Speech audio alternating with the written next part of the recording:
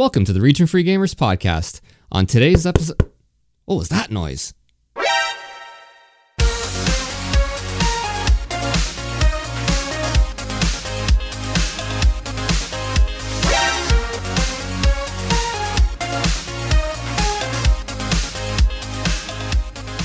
Hello everyone, welcome to the Region Free Gamers podcast, the podcast that's fluent in gaming. My name's Paul and I'll be your host for today's show, which is going to be awesome, A, because we have a new guest, and B, because Metal Gear. Before we get to that though, my brilliant co-hosts, and I won't use cardinal directions anymore to describe where they are, because Ozzy called me out last time for how inaccurate that is since I'm north of everybody ever. It's just unnecessary, Paul. We're somewhere in the world, and since we're region free, who really cares? I couldn't agree more, and I mean, if whoever's listening doesn't know where New York is, I mean, you know, we have bigger fish to fry, I'm thinking. So anyhow, out of Virginia, Arnaldo. Wait a second. What's wrong? Snake! Did that really just happen? Did that just happen? I had that one queued up.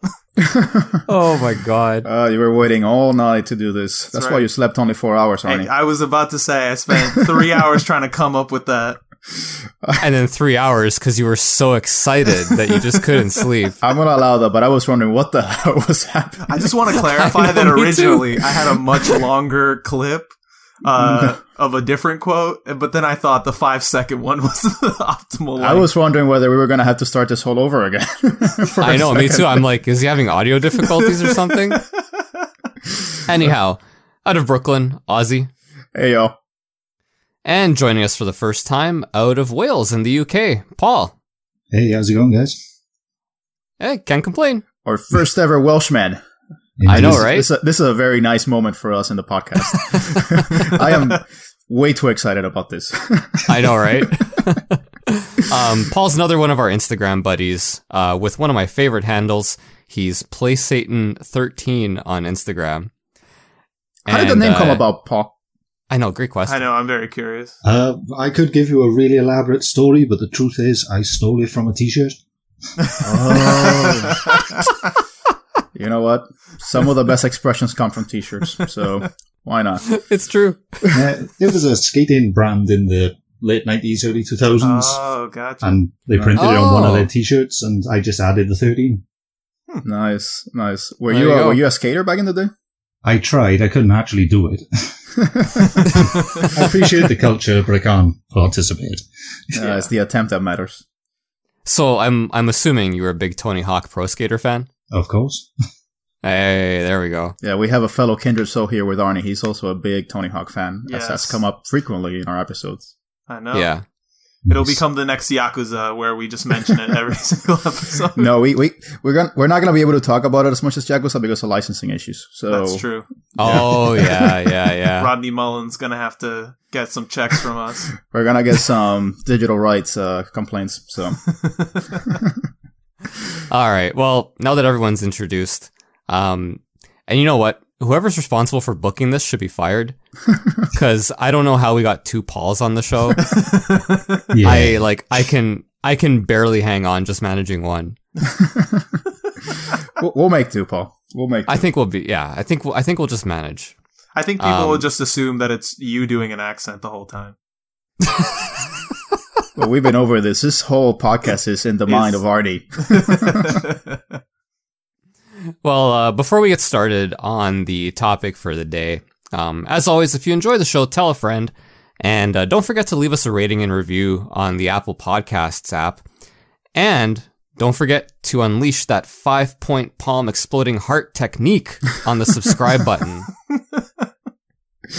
Oh, man. You've had to perfect it for years and years. Oh, I've been practicing, man. My revenge is coming soon. Don't worry about it. So yeah, Lord. Paul from Wales. Are you a Welshman born and raised? I feel like our listeners need to know a little bit more about you, other than the t-shirt story. And maybe a little bit more about Wales.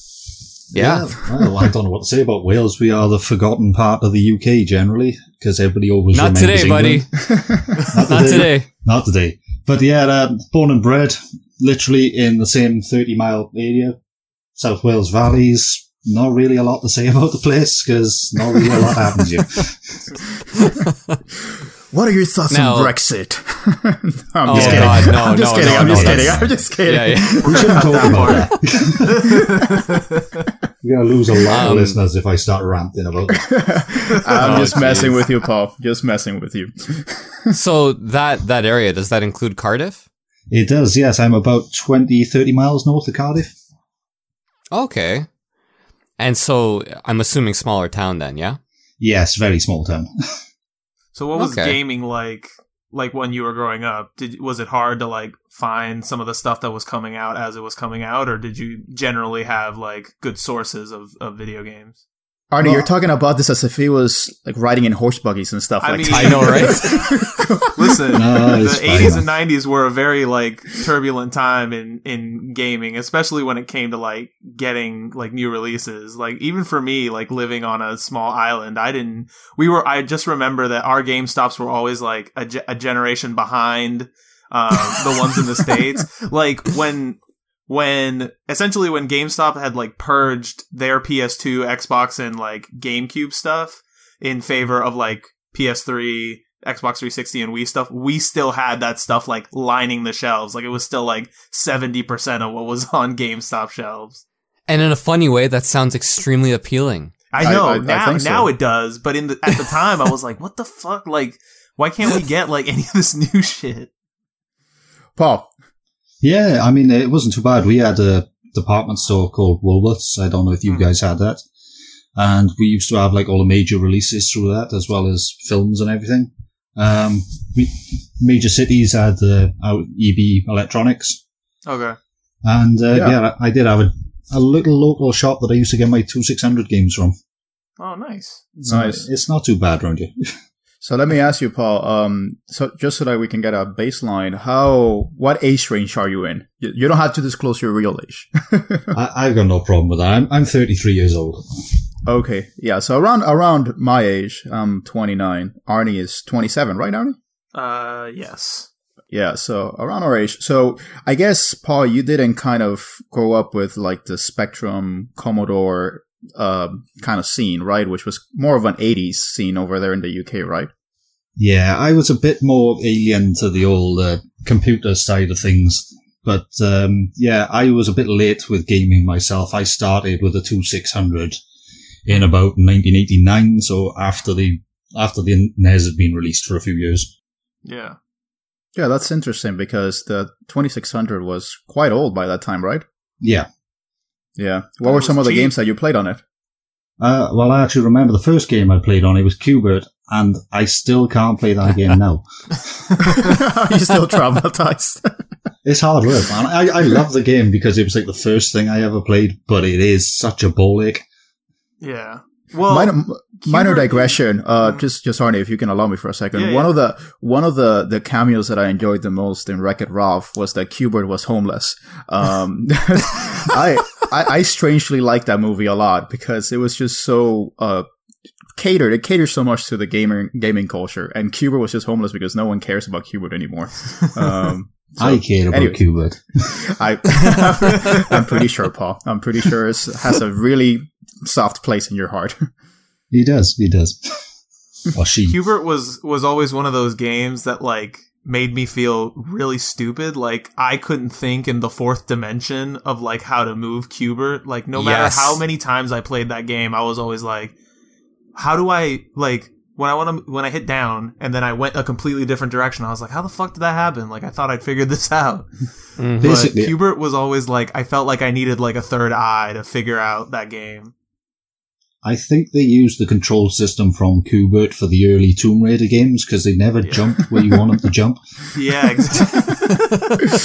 God, you're giving me flashbacks, Paul, to Tomb Raider. That was annoying. So what made you kind of come onto the gaming scene, Paul? Well, I've never really left it. I mean, I started off with my 2600 and I've progressed slowly behind everyone else through all the other consoles. But it's just something I really enjoy. It's something that I don't need to involve other people in because I play a lot of single-player games. And it's just something, like I said, it's fun. Nice. What does your wife think? She tolerates it.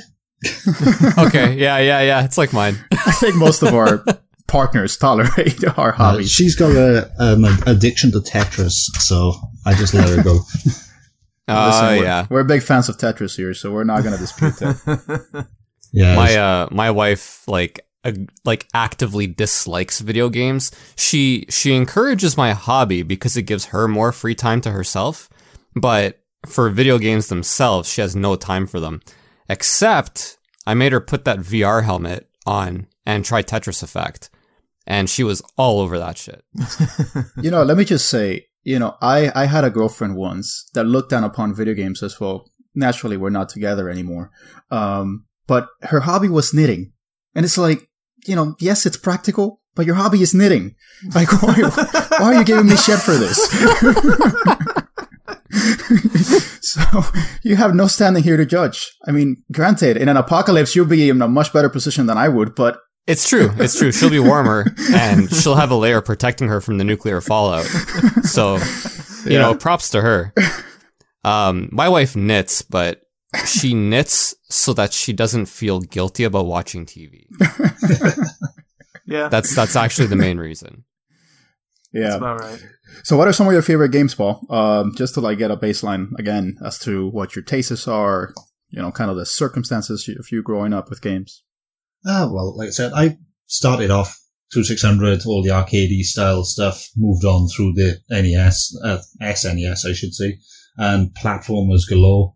And then about when the PlayStation came out, it was a lot of narrative-driven, story-based games. I do like racing stuff as well, so it's a bit all over the place. I'll play first-person, third-person RPGs, literally anything, apart from what seems to be popular at the moment. Now, I'm assuming with narrative-driven games, Metal Gear would be there, yeah? Yeah, I did want to say, but, I totally work around to that. Now, is this your favorite game of all time, or is there some other favorite game of all time that kind of takes your spot? I have a group of favorite games that I like to revisit quite a lot, and Metal Gear is definitely in there as one of the most played. Yeah. Yeah, for sure. Now, let me ask you one quick thing, Paul. I know that in your Instagram, which I love because you're very irreverent. I think both you and Bob Gets Bored, or your friend Bob, I guess is what he's called now. I mean, you guys really don't have any qualms about shitting on a video game. So, that's always very refreshing to see. But I know that last year you went through this whole quest to complete at least 50 games or so. And you completed, I think, 52, or actually, no, 52 games. So how did that come about, and what was that experience like? Well, the idea behind that was that at the previous year, I was playing online games too much, and I'd spent several months playing GTA Online. And all these games were building up in my backlog while I was doing it, and it was a case of, I want to get some of these games done and stop playing the online stuff. So I saw someone was doing a 52-week challenge. I presumed that was 52 games in 52 weeks. And by the end of it, I'd finished 60, I think. That's awesome. That's awesome. Insane. You can actually use the hashtag #PlaySatanBeatThis, right? Yeah. And see his reviews, which, I've perused every once in a while just to see what your thoughts on a particular video game might be. What were some of your most pleasant experiences from that challenge? There was definitely some interesting surprises. I mean, the Resistance games on the PS3 were a fun set of games that I didn't even realize I had at the time. Huh. And I did play about 9 Metal Gear games last year. Which is what gives you the honor of being here. Of all our guests, you earned it the most. We're like, who knows Metal Gear? It's like, well, PlayStation beat all of them. Yeah. I missed about 3 or 5. I can't remember if you count the PSP games. Yeah, Metal Gear Acid, huh? And Ghost Babel and stuff. Oh, Ghost Babel is terrific, dude. We're not gonna get in that, but Ghost Babel is one of my favorite Metal Gears, to be honest. Yeah. Ooh, duly noted. I'd completely forgotten about that game. Yeah. Unlike Paul, my goal is just one Metal Gear game per year. So It's good to know that Ghost Babel is something good. It'll give me something to do in a few years when I run out of the mainline games. Dude, get your DS Lite or something and just take it on the go. It's a really, really good game. It's very much like the MSX games. So it's more like Metal Gear 2. So without getting into too much of a digression, it's like Metal Gear 2, but with the dialogue and the mechanics of Metal Gear Solid. Yeah. So it's a good one. It's not canon. I think Kojima discredited it as canon, but who really gives a crap about canon? Yeah, I know, right? Yeah. I don't really have time for that kind of stuff. I just want a good Metal Gear game. That's really kind of the bottom line. Yeah. And speaking of Metal Gear, I guess we should get in there, yeah? Yeah, for sure. Yeah.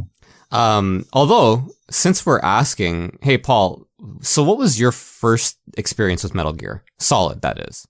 My first experience was the official PlayStation Magazine demo when that released. I think that was the beginning of 1999. Oh, right on. And it was literally just the first 15 minutes of the game where you have to sneak into the facility. Yeah. Absolutely. At the time, I didn't have a PlayStation, so I was playing it around my friend's house, and going from Donkey Kong Country 3 to that was quite a shock for me. I literally could not get in that elevator. I mean, because even if you had a PlayStation, all of the games that came before it could not compare to what Metal Gear Solid provided in terms of depth and engrossing story and mechanics. So it was literally like going from 2D to 3D. I feel like this is really where the PlayStation really established itself as a grown-up platform. So it really was a sea change for gaming. No, I mean, because I agree. I think, and it's sort of like building off of what was being said before, what Paul had said is like he just wants to play a good Metal Gear game. But I feel like Metal Gear is one of those series that has like, if not the best, like one of the best track records of just like each game, even when they're like weird spin-offs, is still like consistently pretty good. You know what I mean? Like even the ones that come out and like initially people are like, over time people are like, no, this one's also good. No, Metal Gear Solid 2 still sucks, Marnie. Sorry. But what about I don't know, man. demo? I've kind of come around on Metal Gear Solid 2. That's exactly I played it what last I'm year. saying. That's exactly what I'm talking about. Because I remember people talking about Metal Gear Solid 4 when it came out and saying like, this one's not as good. Like it's even more cutscenes. It's essentially like a movie. You barely play anything. And now like over the years, people are like, no, Metal Gear Solid 4 is like really solid. No, I think actually it's well done, sir. Well done. Really solid. Gosh. You just caught that, didn't you? Well, I guess let me talk about my experience since Paul just said his. I also had my first experience with the demo, except mine was a little bit different. I didn't get, as you know, any magazines or any type of commercial releases because I was in Cuba, a communist island. So I don't know how, but one of my neighbors managed to get a hold of a demo disc. I don't remember if it was the official PlayStation Magazine demo disc, but for whatever reason, I got it. And by this time, my PS1 was on its last legs. You basically had to turn it sideways. I didn't put it in the freezer like Paul, but I basically tried everything else I could in order to get games running. But for whatever reason, Metal Gear Solid worked. And for my impressive young mind of 9 years old or so, as I was back then, it was really mind-blowing. I couldn't really understate that. And I think just the cinematics, how it started, and you start, with him kind of coming off the submarine and then just scuba diving all the way into the base. Mm-hmm. And there's this angelic choir music just coming behind. And just how it sets it up as a movie, it really blew me away. It then took me like 25-30 minutes to figure out what the hell to do. But I think that was most of our experiences. But as soon as I played that demo and I managed to get a hold of what I needed to do, I must have played that demo 30 something times or so. But strangely enough, that was the same year I came to the United States, and I was not able to get Metal Gear Solid again until many years later. So for a long time, my experience with Metal Gear Solid was my experience with that demo. So it wasn't after Metal Gear Solid 2 that I actually played through the entirety of Metal Gear Solid 1. Yeah. So for me, it was kind of backwards, which also kind of goes to show how brilliant Metal Gear Solid is, because I played it after the second one, and I played it many years after its release, and I was still blown away by it. Yeah, yeah. So Paul, what was your experience? It was, because I was a little bit older than you guys. I think I was like 18 or 19 at the time. You were like 30? What's that? You were like 30? Sorry, Ozzy, I can't hear you. You were like 30? I heard you. Jerk. No, I was I think 18 or 19 at the time, and some of my friends, like I had known about the release, and some of my friends had played it upon release, and they were hyping it up. And so, you know, some of these guys, I'm like, I'm sure it's good, whatever. You know, I didn't really think too much about it. Yeah. But I knew I had to play it, right? Mm-hmm. And so it was maybe like a month, 6 weeks after release that I first started playing it. And yeah, man, I couldn't believe it. Like, I was hooked right from when Snake enters the elevator and the marquee pops up, Metal Gear Solid. I'm like, I'm in. Like, this is incredible. I've never seen anything like this before. Yeah. I mean, I think it's almost like a James Bond movie, right? I mean, it starts with this kind of intro, and then all of a sudden, like, after you play through a little bit of it, the title scene comes in. And again, it's so cinematic. I don't think before that games really paid attention to cinematography and camera positioning, which was something that Metal Gear Solid, because of Hideo Kojima's tendency towards cinematic skills and techniques, you know, it really paid a lot of attention to cinematography and how to present your camera work, etc. Yeah, absolutely. Like, when I was working at EB Games at the time, and I distinctly remember an interaction with one couple that came in, and they were looking for a game for the guy, right? It wasn't like a gift or anything, even though it was Christmas season. And I pulled Metal Gear Solid off the shelf, and I'm like, look, you guys have to play this game. And I went on and on about it, and I was like, look, it's like a movie, but a game. and there's nothing else like it. And I think after like 20 minutes of me going on about it, they were like, okay, buddy, just like shut up. I just want to buy the game. For sure. And I think back then, most people wanted their games to be like movies. I think now that's kind of a dirty word. You know, you talk about Uncharted as well. This is just a linear movie-like romp in which, you know, the game kind of plays itself. I don't think about that about Uncharted. I don't think like that about Uncharted, but many people think that way. Paul, you may think that way. I don't know. But I think at the time, everyone really wanted to have that cinematic experience from their games, because we were kind of high on the idea of these are polygonal graphics, these are 3D graphics. Finally, games are going to look like movies. Yeah. And this game not only did that from a look perspective, from an aesthetic perspective, but it also did so from a dialogue and storyline perspective. So it really achieved everything that you would want from a cinematic experience. Now, Arnie, being the baby of the group, what was your first experience with Metal Gear Solid? So I'm gonna have to clarify something real quick, because I feel like I say this a lot, is that, like, whenever I'm asked about my first experience with these games, I usually say I saw it at a friend's house. And the reason for that is because at the time, my parents were the ones who were buying my games for me. So I really didn't have like a lot of input.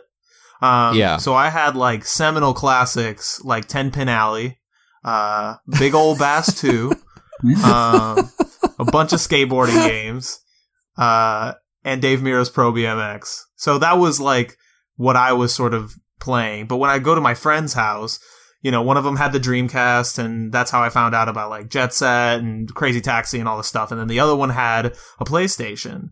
And so that's how I found like games like Ape Escape and Metal Gear Solid. And I remember Metal Gear Solid, like the first thing I remember about it is seeing the box and being like, this looks cool as hell. Like just the white on the lettering on it. The fact that it wasn't like a bunch of art, that it was just like very minimalist, I remember like really caught my eye back then. It's almost arrogant, right? Yeah. Like, we don't need anything else on this cover. This game is awesome. Here's the name of it, and whatever. Yeah. And it has a description on the logo. Tactical espionage action. That's really all you need to know. I just can't get enough of. I can't get enough of tactical espionage action. I'm like, fuck yes. We didn't anyways, always wanted sorry. tactical espionage action, and lo and behold, Hideo Kojima brought it. That's right. The Can I anagram just for say, T. we had a different box art over here. Oh, did you? Oh, that's right. That's right, you did. We had, But yours had What was the, the box art? It was Solid Snake, wasn't it? yeah, it was Yeah. Solid Snake, and it was the artwork that they used through the rest of the booklet was actually on the cover. Yeah. And Yeah. that was amazing artwork too. Yeah, dude. Like, I you like know- it. It's a Joe Hishinkawa artwork. It's amazing. I actually like it as well. yeah. But yeah, Arnie. Oh, but so then the thing I most remember about Metal Gear Solid isn't actually like, because mostly I would just watch my friend play it, but it wasn't even like, I don't remember anything about the gameplay or the story for the most part. What I do remember is like, because Metal Gear Solid to me has always been the quintessential game of like, look what you can do here, or like, check this out, you know, like it's like, yeah. oh, I can like go in the lockers. Oh, I can like tap on walls to make like the guards come over. You know, like every Metal Gear game had like a thing that you're like, oh, look at this cool thing that's like completely irrelevant for the most part, but it's just cool that you can do it. Like, who would have ever thought to like put something like this in a game? And it really added, for the most part, it really added to like the sense of like, I have complete control over this character because like he does things that I would do if I was in this situation. Like, it's one of those games where you're like, can I do that? And most of the time you can do it. Yeah. Yeah. And I also liked all the little details. I mean, there's a very famous anecdote about how Kojima wanted every single desk in the game to be different, right? Just to kind of create a little bit more immersion. Yeah. And like, there was also like, you know, one of the rooms or lockers. I can't remember if it was a room or a locker, but it had like a Police Knots poster. You know, it like little details like that, man. It was so cool. That was really cool too when you like go in the locker and it goes like first person view. That like blew my mind as a kid. I was like, what the fuck? Let me ask you something. Paul, Canadian Paul. Yes. Let me ask you, had you played the original Metal Gear by the time that you played Metal Gear Solid? Yeah, but like Arnie, it was at a friend's house.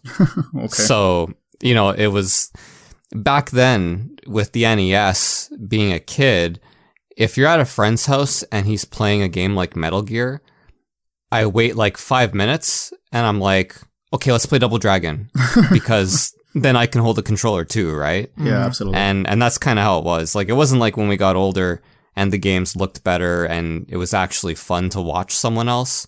Like, now we pass the controller around like a joint and everybody has a great time. But, you know, as a kid, no, it was like, it has to be 2 players or else, you know, you just start itching. Yeah. And had you played any of Kojima's other games by this point, or did No. any one of us had any one of us played like Snatcher? Nope. I imagine Police Knots we didn't, because Police Knots never came out in the West. No. Snatcher, my cousin had Snatcher on the Sega CD, and he showed it to me when I was at his place once, and we played it for a little while, and I was like, wow, this is super cool. And then, you know, never again, unfortunately. Yeah. And now it's like this whale of a collector's item. Yeah, I mean, I feel like Metal Gear Solid, Kojima really inserted those callbacks to his previous games.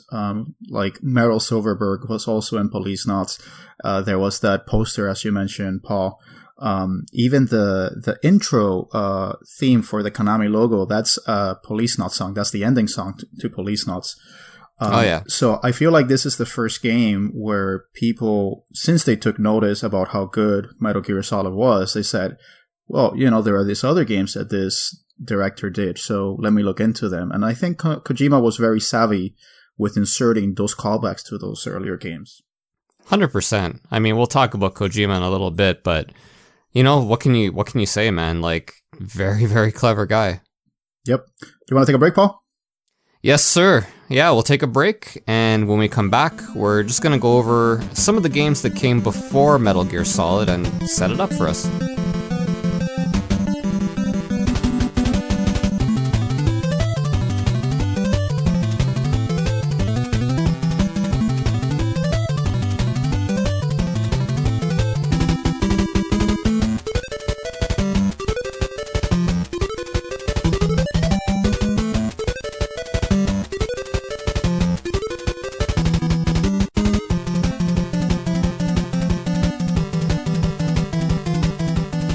Okay, and we're back. And so yeah, before we get to Metal Gear Solid, just some quick notes about the first 3 NES games. I think that we kind of do need to go over the NES games just to kind of set the table and see where MGS came from. So the first one would be the original Metal Gear. And that was originally released on the MSX, a Japanese computer, and that was July 1987. Much like Metal Gear Solid, top-down action game. And then the one that we know probably more closely is the NES version. So Metal Gear for the MSX ported over to the Famicom, and that was shortly afterwards, and notably without Kojima's involvement, also in 1987. So question for you guys, Paul, I know that you can go back to the NES. Did you ever play the NES or the MSX versions? I have played the port of the MSX version on the Xbox 360. Oh, right on. Yeah, because it's on the Legacy Collection, right? Yeah, we got the HD collection over here, which was 2, 3, and Peace Walker. And it's buried in the menu system for Metal Gear 3. Oh, man. I'd actually just found out about that only a few weeks ago, that the HD collection actually had these old MSX games. And now, I already have Metal Gear Solid 3 for the PS2, and I hate buying games twice, I really do. But I might have to for this one, just so I can play the original. As far as I know, it is on the PS2 version as well, but I've never actually checked to see. But it's on the Metal Gear Solid 3 Subsistence, yes. Yeah. But isn't Subsistence the one that's like insanely expensive?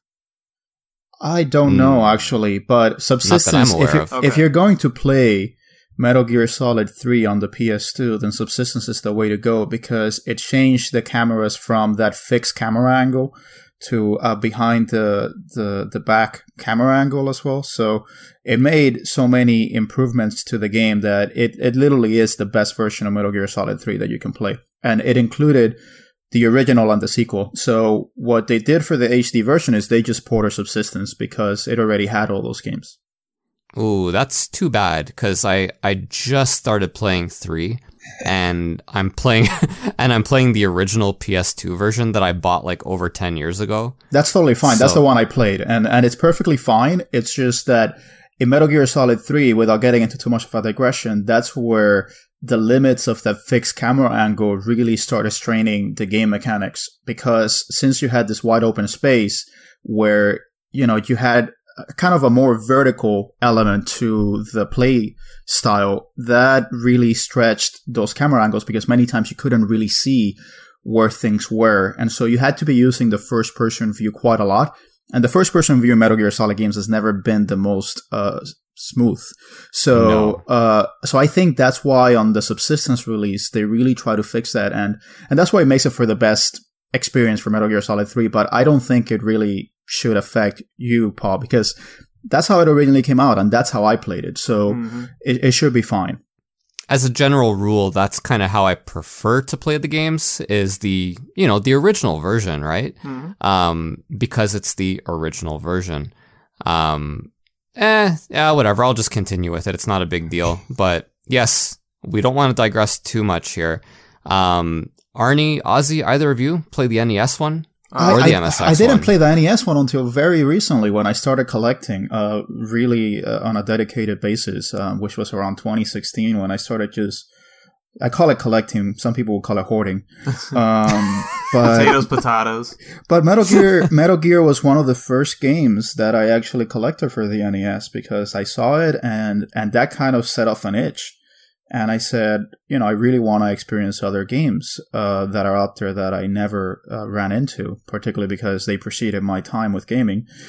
But I played the original Metal Gear, and I couldn't get past the forest level or the forest infiltration. It's a very unintuitive game, and I think in some ways broken, possibly.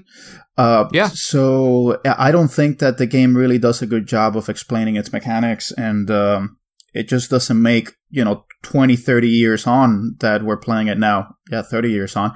It doesn't really make for a pleasant experience. So I was just kind of wondering what the hell I had to do. And I just could never get past the dogs. I couldn't get past the guards. And so I said, you know what? Screw this.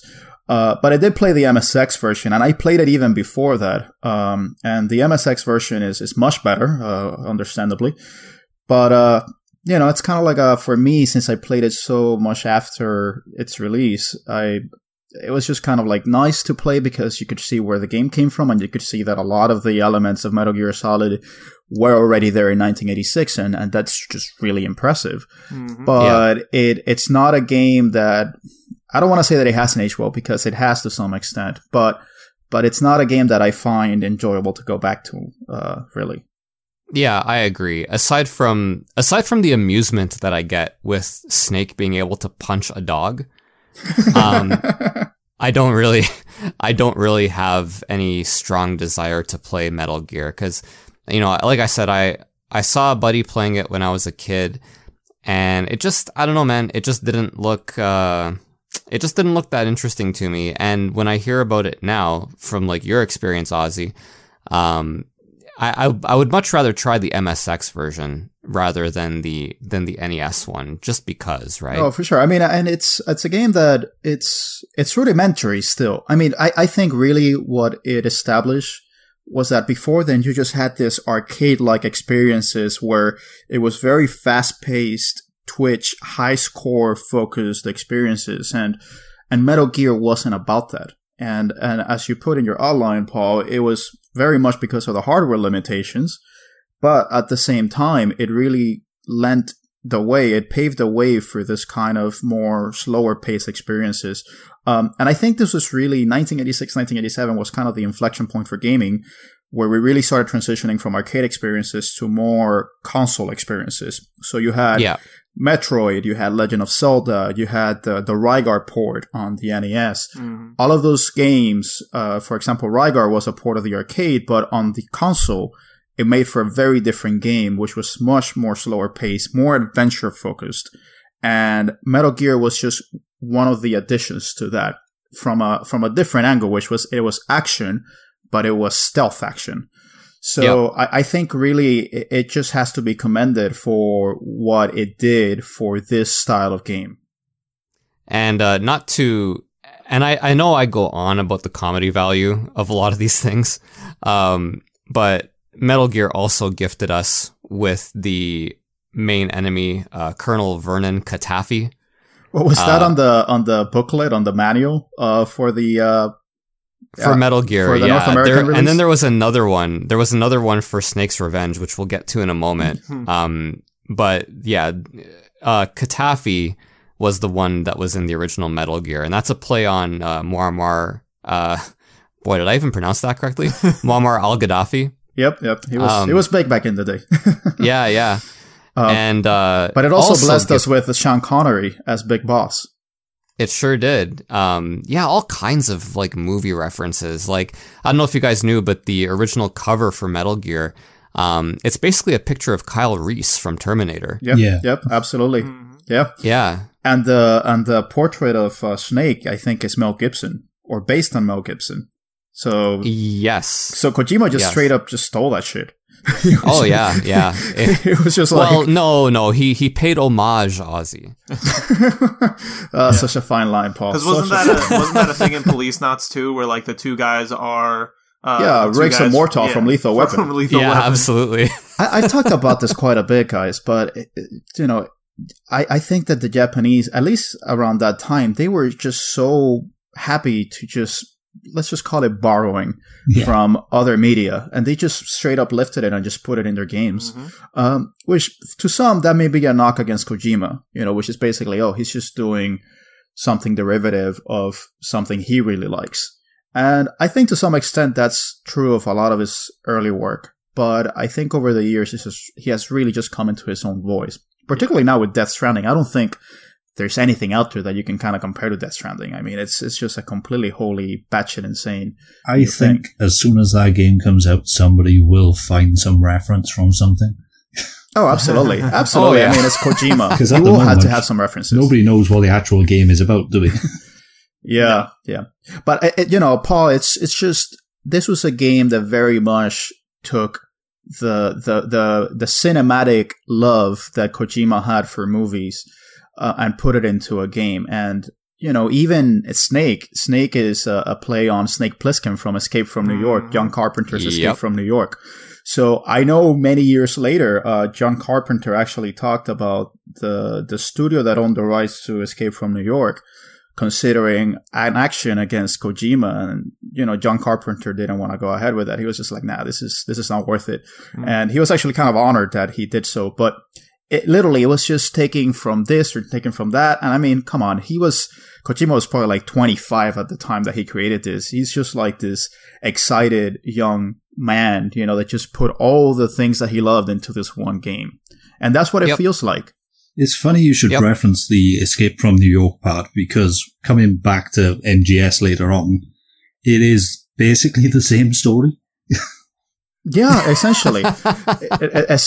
And Metal Gear Solid 2, it even had Snake Plissken. Actually, Plissken, which was the alter ego of Solid Snake, which again is a reference to Escape from New York and the character that Kurt Russell plays. So I'll round it up quickly, because we're going to get to Metal Gear Solid later. But the game starts exactly the same, with the submersible infiltrating in an enemy territory to rescue a president of some kind. So I guess I'm surprised then that we didn't get a game where Snake goes in on a surfboard and basically rides into whatever infiltration mission on a surfboard, because that was Escape from LA, the sequel. So I guess, that was not allowed or something. I don't know. But that would have been pretty impressive to see. See Snake on a surfboard? Oh, yeah. That would have been great. That would have been something Raiden would have done. Music. Yeah, that would have been something Raiden would have done. That's a very Raiden-like move. Yeah, it's Metal Gear Rising 2, that is. I would have paid good money for that. Anyhow, the next Metal Gear Snake's Revenge on the NES. Notably, come on, that's not the real Metal Gear. Yeah, I know. I'm getting to it. But it is notably released only on the NES, not on the Famicom. And it was released in North America April 1990. And PAL region 2 years later, because PAL always got screwed. Yeah, pretty much. Always. Yeah. Well, I mean, and I think, Metal Gear Snake's Revenge, it gets a lot of hate nowadays, but, I don't think it's a bad game. And actually, it was done by the people that made Castlevania. So there's that. It's not like it was outsourced to some, I don't know, Indian team or something. I don't know. I don't know who they outsourced it to back in the day. It was the people that made Castlevania. So it's not a bad game per se, but it doesn't have Kojima's involvement, and that definitely shows. I respectfully disagree with you about the not a bad game part. I think it. You can could disrespectfully have been a good disagree game. with him. Fucking Ozzy, I hate your opinion. This game is terrible. No, it's not. It's not like it's that bad, but like, dude, those side-scrolling parts are like legitimately awful. Yeah. Well, and if they had just kind of stuck to the overhead and not included those side-scrolling parts, and I mean, even the overhead sections, there's a lot of, I don't know, I found that there were a lot of flaws there, a lot of, much like with the original Metal Gear, a lot of unintuitive gameplay. Yeah. And just very, very difficult. But I mean, I say very, very difficult, but what NES game wasn't very, very difficult, right? Yeah, and I guess you could levy that complaint against a lot of games, Paul, from the NES era, where it's like, exactly. Well, and this section was just blatant bullshit. Yeah. And you got to think that this came out in 1990. Legend of Zelda 2 had come out just a few years earlier, and that also included those side-scrolling levels. So I think it was kind of the zeitgeist of the time where you had to include a side-scrolling level of some sort. Oh, yeah, yeah. There's no doubt about that. It's just that the difference is that the ones in Legend of Zelda 2 were good, and the ones in Snake's Revenge were garbage. So yeah, I guess if they had made it more like Contra, I guess it would have been a little bit better. If you had like the original Metal Gear top-down gameplay and then Contra on top of it, that would have been a much better game. Yeah, and to be fair, I think of that with every single game I've ever played in my life. If only this could be more like Contra, it would actually be better. It would have been perfect. And two quick things. One is, I can't believe we got through talking about the original Metal Gear without talking about the amazing translation. Dude. And two, the translation's so good. Because I think that might be the biggest legacy that game has like left in the long term, is like, I feel asleep. I know. The truck have start moving. Yes. But the other thing is, with regards to this, is I think that people didn't realize this then as of yet, but I think that Metal Gear, and I think we'll see this going forward, is that Metal Gear, as a series specifically, is really tied into Hideo Kojima and his like sort of quirks and how he likes to like make things. And so when you remove him from the equation, the game sort of loses that sort of Metal Gear aspect to it that makes it like recognizably Metal Gear.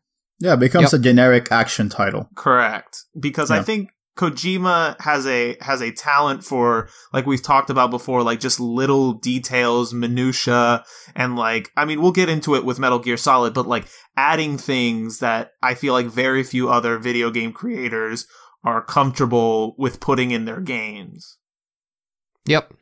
Yeah, no, dude, absolutely. Like, there's a Kojima game is unmistakably his. Yeah. More so than most developers that I've seen. Well, I suppose Kojima was so pissed off that they did Metal Gear Snake's Revenge without him that he decided that he was going to make his own sequel. That's what happened. Yeah. Although, if you guys don't mind, can I please read an excerpt from the Snake's Revenge manual? Yeah, but you have to do it in a Shakespearean aspect. Can I do it in like an action movie voice? Yeah, please go ahead. Because it really out. Like it really needs that kind of movie trailer. I'm gonna do like a terrible impression, but like, man, going through this Snake's Revenge manual. So originally, when I was looking up Snake's Revenge, I was like, I looked up who the main antagonist or the character is, right? And I saw the name Hayarola Kakamami. No, that is not a real Dude, thing. And so I went to, and because of that, like, I was like, oh, I gotta search for that. So I did a Google search for Hayarola Kakamami. I don't know and it what took the me, results for that were. Oh my, surprisingly not as X-rated as you think. But it led me to a Wiki page with so much nonsense on it that I was like, somebody had to have made this up, right? I'm like, it's a Wikipedia page, right? So people can write whatever the fuck they want. And then I went and I looked up the manual, and everything on that Wikipedia page that I thought was complete nonsense was actually from the manual. So just real quick here, I'm only a couple paragraphs, right? This is just a taste. Just a taste of what's in this amazing manual. Go ahead. All right. Your fellow commandos from the Foxhound Battalion sit across from you. One sharpens his knife. The other polishes his grenades. Sexual innuendo unintended. No one speaks. But through the silence, a message comes across loud and clear. This will be the most dangerous mission ever attempted, even more so than the infiltration of Colonel Vernon Katafi's stronghold. For now, you're challenging Hayarola Kakamami and his army of raging lunatics, and you must overcome untold hundreds of Uzi-toting soldiers, a heavily armed battleship, and a loaded locomotive to reach your objective, destroying Hayarola's ultra-chic nuclear attack tank. Or else, the world be knocked to its knees by a fellow who has won the Merciless Man of the Year award 8 straight times. I kid you not. How is this a thing? How the Merciless Man of the Year award 8 straight times. It's amazing, dude. I have several questions. Number 1, who polishes grenades? Yeah, that seems very dangerous. I don't think that's safe. Number 2, is a Hayarola supposed to be like sort of a vaguely racist, like Japanese way of saying high roller?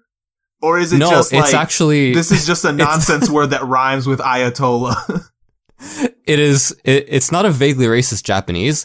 It's a 100% racist American take on Ayatollah Khomeini. This is very American. I can guarantee you that this did not come from the Japanese.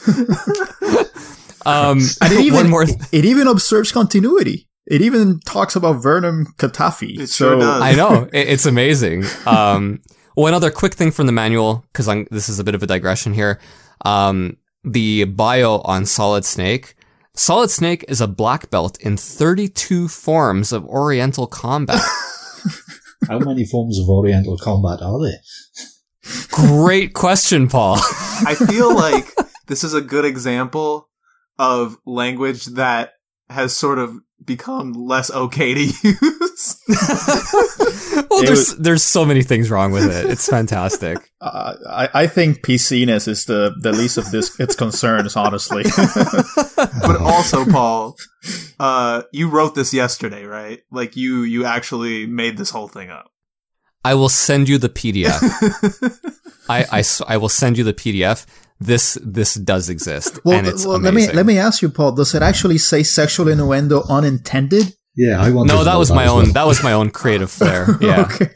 So now that just leads me to the ultimate conclusion, which is that somewhere out there is a man or woman who received American currency in exchange for their work on this manual. Yep. Well, God bless them. And I mean, can you say they didn't earn it? Really? To tell the truth, if that was put into like a Grindhouse movie, I would probably watch it. That's true. Yeah. That's fair. That is very fair. I'm in, dude. This is one of those late night Cinemax movies from back in the day of cable. That would be amazing. Yep. Yeah, absolutely, man. That sounds like the plot to Navy SEALs 5. So, with Charlie Sheen coming back for his last go around. Navy SEALs 5, the sealing. Absolutely. Metal Gear 2, I guess, did not follow that plot. No, Metal Gear 2 did not. So the anecdote about Metal Gear 2, actually before the anecdote, Metal Gear 2 released only for the MSX, never released in North America. So thus by far the least played in North America. If one was to believe Hideo Kojima, the inspiration for Metal Gear 2 came after he chatted with a colleague who was working on Snake's Revenge. And his colleague was basically like, Kojima-san, this game is terrible. We need you to make a real one. And so Kojima, like a superhero, swooped in and made Metal Gear 2 for the MSX. And I mean, say what you will about Kojima, that Metal Gear 2 for the MSX is considered, and I believe rightfully so, one of the best 8-bit games ever made. Yeah, it's definitely one of the best looking 8-bit games I've ever seen. Yeah, I mean, and I think Metal Gear 2 is where we really see Kojima kind of adopting his own voice. And this came right after Snatcher. So Kojima had already released Snatcher by then on the PC platforms over there in Japan. It hadn't been released on the Sega CD yet, but it had already been released in PC in Japan. Yeah. And when I first played this game, it was on Metal Gear Solid 3. It was on the disc. And what blew me away was that it really portrayed a very cinematic experience, much like Metal Gear Solid 1 did. It has this intro scene, and it has all the staff is all put, and you see the signs of Metal Gear, and it's very elaborate, particularly for an 8-bit game. So it really kind of manifested the idea that, this guy really has his own voice. And I don't think anyone at the time said, oh, this is a Hideo Kojima game. Mm-hmm. But I think for Kojima, this was the game where he really said, look, I'm going to put in my own voice, and, you're going to notice me. Yeah. I think... And, sorry, Arnie, go ahead. The only thing I was going to say is that it's crazy to think, because this game didn't come out in North America or Europe, I think it's so crazy to see, like, when Metal Gear Solid came out, all these things that people were like, oh, this is so cool, this is, like, crazy. I would have never thought to put something like this in a game. But a lot of those things were already present in Metal Gear 2 in 1990. And that's, like, insane to me. The fact that, like, some of these things that even in 98, 99 were still, like, blowing people away because they'd never seen it before. Like, 9 years before that was already something that he had thought up and he had, like, started implementing in games. Yeah, I found the same thing when I played Metal Gear for the first time earlier this year. And especially with, like, hiding in boxes in the back of lorries in order to transport yourself across the map. Yep. I thought, Metal Gear Solid had pioneered that, but obviously, no. No, and it does feel like the only thing that Metal Gear Solid did was move this gameplay into 3D. Mm-hmm. And, of course, all the dialogue and stuff like that. But it really does feel like a full-fledged Metal Gear. Like, as you said, Arnie, every idea that was in Metal Gear Solid was already implemented in this game in some way or another. So it's just a huge shame that we never got that. Mm-hmm. But I don't see how you could have translated this experience into one of the consoles at the time. Yeah. Maybe the Super NES would have been able to port it, but I'm not quite sure that it would have. Yeah. And I mean, not to be cynical, but the port probably would have been mangled. Yeah, it probably would have sucked. That's what I was going to say, is with the experience with the NES, we definitely didn't want to get a gimped Metal Gear 2. You know what I mean? No. And especially, like, at that time, like, if it's having the Nintendo seal of quality put on it, oh man, I can only imagine what kind of story elements would have been taken out, what kind of dialogue would have been taken out. Yeah. I mean, no thanks. I'd rather just... I think that ultimately we can all agree that they just realized that they would never be able to top, what was his name? Hayorola? Hayorola Kakamame. There you go. They were like, yeah, this is the pinnacle. I think we've exhausted all possibilities with this series. Yes, the idea well is dry. Now, Paul, did you actually beat this when you were going through your whole Metal Gear journey? I did not, I'm afraid. Metal Gear 2 is one of the only ones I still have yet to play. Mm. No kidding. Are you planning on doing so? I am planning on doing so, but I actually wanted to ask you guys who have played it a question, because somebody's told me that at some point during that game, you can equip an owl to your inventory. And then, I did not know this. Oh my god, I didn't know this either. Somebody told me this on Instagram, and I'm not too sure if it's true or not, but someone said that you can actually put an owl into your inventory, so later on in the game, you can pull the owl out, and those hooting will make one of the guards think it's nighttime, so they'll go to sleep. See, I don't know if that's true, but I could definitely see that being a thing. So, the fact that the sun is up... I'm not too sure whether or not it's in an enclosed room or not, but it sounded ridiculous to me, and it's always stuck in my memory since. Well, now I have to play it. Like, this is a must now. Yeah, I do believe that one of the things that can prevent you from going back to this game is that some of the sections are very difficult to get through if you don't have a guide. So it's really a game that you kind of need to have a walkthrough handy in some sections, at least, if you don't want to spend hours upon hours trying to figure it out yourself. Yeah. That's what I remember hearing about both of this one and the other MSX game, was that they're like pretty hard for even stacked up against other Metal Gear games.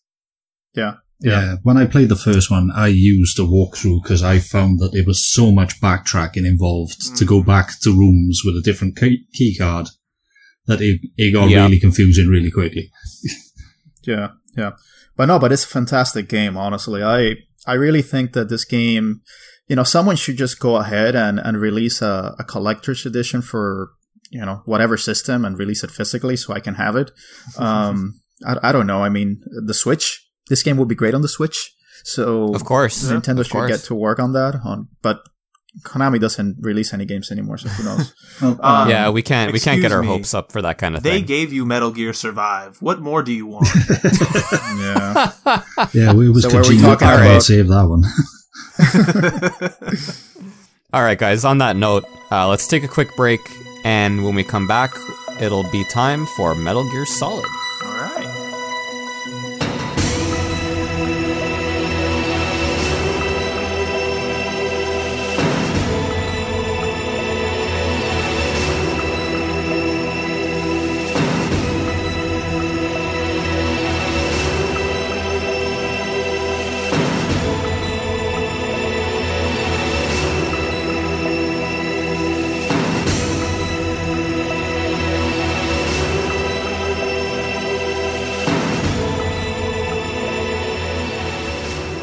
Alrighty, and we're back.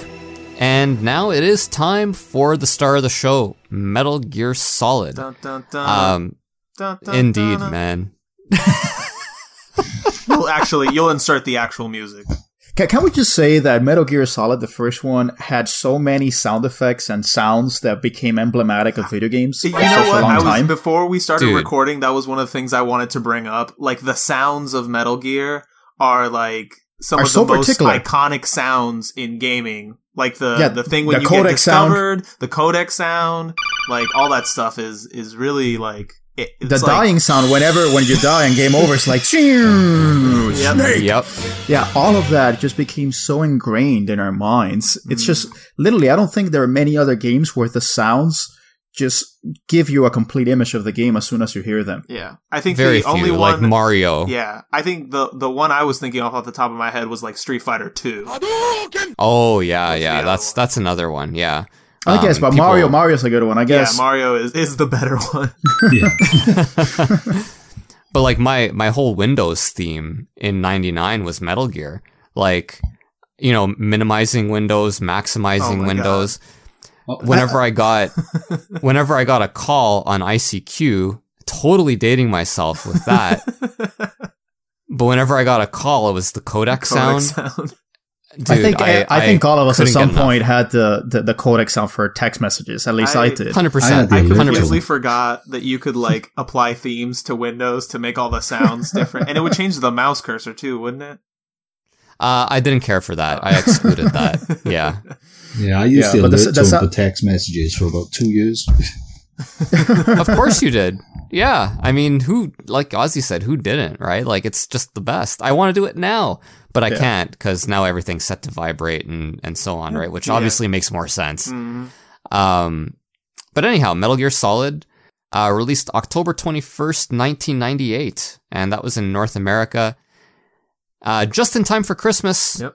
No Christmas in Europe, though. No. They got it in February 99. Indeed. Yeah, that's really unfortunate. No, it's just in time for tax returns. Yeah. Well, that's the thing. Everything in Europe is late. All the bloody time. You guys get everything late, guys. As if we get it. Oh, man. Well, I was going to say, it's one of two things. It's either you get it late, or you're the only ones that get it. That's the only two options. Or you don't get it at all. Or you don't get it at all. Yeah. Yeah. The old Terranigma effect. Yeah. Well, listen, I mean, it's kind of something where I'm kind of surprised that Metal Gear Solid, it was really almost like a sleeper hit. Because Konami around this time in 1998, they were really struggling to transition their games to 3D. I mean, we talked about Contra for a whole episode. And Castlevania also had a lot of struggles in 3D, but I think that in terms of Konami games, Metal Gear Solid was the first kind of successful transition to 3D in terms of an established franchise. I think this year also brought Silent Hill for Konami, so I think it was the first successful year for Konami in bringing 3D. Yeah. Actually, no, Silent Hill was 1999, so no, this was the first one. Yeah, it was the first one. And everything else, dude, I think you were being nice. Everything else was a tire fire. Like they were like Contra was an abomination. Yes. Absolute shit show. And Castlevania 64 was just, Yeah. you know, I think I'm being kind if I say subpar. But but Kojima was really, I mean, I hear that this was being worked on the 3DO before this. Interesting. I did not know that. It was actually, yeah. Yeah, and so and they wanted to eventually they transitioned to the PlayStation. I think Kojima said that they wanted to make the best PlayStation game ever. I mean, I like to think that all developers like to think that they're gonna make the best game ever, but you know, that's actually not the case for the most part. But Kojima he said that that's what they wanted to do, and I don't know, man. I think they achieved it. I'd be interested to visit the alternate timeline where Metal Gear Solid comes out on the 3DO. I don't. That would have been very interesting. Because it either makes the 3DO very relevant or it makes Metal Gear Solid very irrelevant. I don't think we'd be having this chat. There was nothing that could have saved the 3DO, Arnie. I'm sorry. Look, what would have happened is it would have been released and they would have been ported like 6 months later because no one bought it. Exactly. I mean, if you look at like Road Rash was ported, you know, the best 3DO game. Yeah, like the best 3DO games eventually were just ported anyway. Yeah, I mean, Gex was ported and that was the best game on the 3DO. Mm-hmm. Oh, wow. We're going to have a 3DO argument here because I disagree about Gex. But I'm anyway. just messing with This we won't be doing that. Me want to play Metal Gear on the Sega Saturn now. Ooh. Paul, actually, let me ask you about that. Because you were a Saturn owner. You were a Saturn owner. What the hell, man? What was that experience like, being a Saturn owner and realizing, oh my god, the Saturn doesn't have Metal Gear Solid? I made some very bad decisions in my life. Mildly disappointing at first, but by the time Metal Gear Solid came out, I also had a PlayStation, so I no longer cared. Yeah. Okay. The games of like 97 were the issue, like Final Fantasy 7 and so on, right? For games like that, I would borrow PlayStations from my friends and they would borrow my Saturn. And, you know, it was actually, everybody was kind of happy because I had a whole bunch of Saturn games that they always wanted to play that they never played. And I was, of course, happy to get the Final Fantasy 7s and the Final Fantasy Tactics and the Symphony of the Nights, you know what I mean? Those kind of games. So yeah. It was, there was some mild disappointment, but it was tempered by the fact that I had a lot of resources available to me to play all these games. And then by the time Metal Gear came out, I was like, I just need to own it and be done with it. Yeah, and by this time, the Saturn was kind of on its last legs. By 1998, Saturn was like on life support. And the Dreamcast was being released that year, I think, in Japan. And Sega had just given up on the Saturn. Correct. Yeah. In 98, we had like a handful of Saturn releases in the US. You know, like Panzer Dragoon Saga, some seminal games, but only a handful of them. Was really. That a 97 or 98 game? Panzer Dragoon Saga was 98. Okay, yeah. Great year, man. Just absolute great year. I mean, You're we talk about it all man. the time, but 98 was such a great year for games. Yeah, 100%. Paul, let me ask you, so in Wales, it's late 1998. Are you guys aware of Metal Gear Solid and pissed off that it wasn't there sooner? To tell the truth, we were aware of it, but I don't think we were aware that it was an American release before ours. I remember, because I was in school at the time, in high school, and I remember everyone talking about Metal Gear Solid, because I didn't have a PlayStation at the time. And everybody amongst my friends group had a PlayStation, and that's all they talked about was Final Fantasy, and then it was Metal Gear Solid. Yeah. So did you have a 64 or did you have a Saturn? I was still rocking my Super Nintendo back then. Oh, nice. That's right, because you went from Donkey Kong Country 3 to Metal Gear. Yeah, I was behind the times. I didn't get my PlayStation until after the PlayStation 2 had come out. So, first time I would have played Metal Gear Solid properly by myself would have been about 2002. So by then, I knew all the tricks from overhearing stuff in school. Oh, yeah.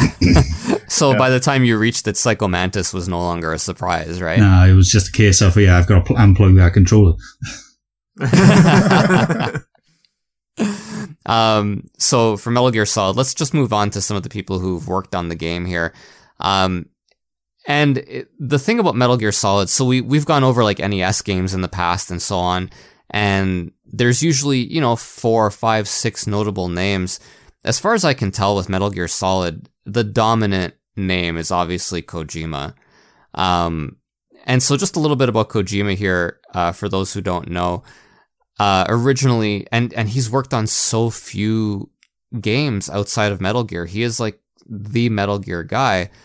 Ended up in video games because he couldn't make movies. He wanted to get into the movie industry, couldn't break into that. Ended up in video games, and like millions of other people would eventually realize, hey, video games are pretty cool, and you can make a good living here. Yeah. Just like I said, very few other games. Snatcher, Policenauts, sort of like, I don't even know if I'd call them point and click adventures. They're more text adventures, yeah? Well, yeah, they're text adventures, kind of like the Netopia, or what's the name of the Portopia. I mean, which were pretty big back in the day in Japan. Those kind of text-based adventure games. I don't think point and click, but they were more dialogue-heavy, text-based adventure games, and extremely stylized, which is what I think helped set them apart. I think that's why they're so sought after now, is because you just, on those systems, you did not see stuff like that. Not in that way, not structured like that, not written like that. They were just incredibly solid games all around. And you could say a lot of things about Kojima, but I think you can't argue against the fact that regardless of your opinion of him, he's just a very passionate guy, and he really has a very intense love for certain things, and that love shows in the minutia of his games, like Snatcher and Policenauts. Like Policenauts, it's so heavy in dialogue because he ends up explaining so many different concepts about, life in space, or, gravity and its effects on the body, things like that any other game developer wouldn't really give a crap about. But Kojima just really observes his attention to detail because he's so fascinated by this. And I feel like a lot of his games are really a projection of whatever Kojima is interested in at the time. So, for example, Metal Gear Solid, it came out in 1998. And that's around the time that the Human Genome Project was being completed. And so because of that, there's a lot of focus on DNA and our genome and who we are and what makes us us, what gives us our personality. And is DNA part of what makes you you? And does that shape your future? Yeah. Are you bound, and is your story pre-written just because of the DNA that runs through your body? Yeah. So whatever Kojima does, it's kind of a reflection of what he's interested in at the moment. Yeah. And I think one of the things that is always been true about Kojima, I think it completely makes sense that he was coming at it from the point of trying to get into movies, because I think he is one of the few, I think, who has actively sort of tried to make himself the brand. Like, he's tried to associate himself so closely with all of his projects. Like, outside of Shigeru Miyamoto, I think there are very few video game creators, producers, people who work on video games, especially in the Japanese video game industry, where I feel like back in the day, and even to a certain extent now, I think that it was sort of looked down upon to try to elevate yourself to that level, to sort of act like you were more important than the team around you in terms of creating something. But or the publisher itself. Yeah. And so I think Kojima was definitely one of those guys who was like, no, this is my vision, my work, and I'm going to sort of tie my name to it explicitly. And I mean, obviously that could have gone terribly, right? Like, because if these games were bad, then maybe Hideo Kojima is associated with terribleness. But as is, he is, one of the giants of the video game industry, no doubt about it. Yeah, and I think that, it kind of goes back to that old adage of the nail that sticks out gets the hammer. Yeah. Because of Kojima's penchant for marketing and his kind of larger-than-life personality, you had to imagine that at some point Konami would have, hammered him down. Yeah. So his kind of collision with Konami seems almost inevitable in hindsight, because it really stood out, compared to the culture in the Japanese environment. Yeah. So I think that, all of the so-called auteurs, Kojima is a great marketer. You know, I mean, honestly, games are a product of teams, and everyone in that team kind of has something to input, but Kojima's very good at really making it seem, at least, as if he's the main driving force. And to be honest, it's hard to argue against that because he has such a distinctive voice. Yeah. There are others like Suda51. I was going to say. They have this marketing push behind them as if they're the driving force, but not really. They just kind of, oversee it in some way, whereas other people actually make the game. Yeah. Kojima really is very hands-on. Yeah. I think it's inarguable that Kojima is sort of the front runner for the Shinji Mikamis of the world, the Suda51s, the what's the name of the guy who does the Nier series? Yoko Taro. Yes, Yoko Taro. Like, all these people, I think, are sort of taking a page out of Kojima's book and sort of making themselves known. 100%. And this is not to say, like, obviously the other side of this sword is that as the positivity sort of gets lauded on Kojima, in retrospect, some of the weirder things are also attributed to Kojima, rightfully so. Like in Police Knots, the fact that you can essentially grope every woman that's in that game, is now something that people look back on and are like, this is pretty weird. And now that's something that's sort of like, he takes the good with the bad, but I think he knows how to roll with the punches, so to speak. Yeah, and let me just say, Arnie, it's kind of something that continued to grow after the first Metal Gear Solid. And not to get into a digression, that's where Metal Gear Solid as a series started losing me a bit. Mm-hmm. I mean, Metal Gear Solid 3 brought me back, and Metal Gear Solid 4 to me was fantastic. I know that game gets a lot of hate, but I love that game. But kind of the weirder, quirkier humor and some of the more uncomfortable parts of that humor, or the kind of problematic PC aspects of it just kind of started rubbing me the wrong way later on in his games. So I think Metal Gear Solid the first one has those elements, but they're not as prominent. Like, for example, Johnny Sasaki in that game ends up with his butt sticking out, naked and with his blood blurred out. I mean, that's just funny, but eventually it kind of became a running joke where he just had to poop all the time and stuff like that. And, even in Metal Gear Solid 4, where Johnny Sasaki started getting more of a main role, you still had that humor. And so it kind of contrasted very sharply with the story it was trying to tell. Yeah. And I was just thinking, like, Kojima, can you just stop this shit? Well, I remember I think I saw Did You Know Gaming about it, but it was a moment, I'm pretty sure it was in Metal Gear Solid 2, and I can't remember the character's name, but it's a female character who's sort of like kidnapped and you have to find her. And when you find her, she's sort of tied up, sitting on the ground, I think. And you can sort of like crouch on a table across from her. And if you hit her with the tranq gun, her legs sort of spread and you can see her underwear. Like stuff like that. That's such a Japanese thing, dude. Yes. Oh, man. Yeah.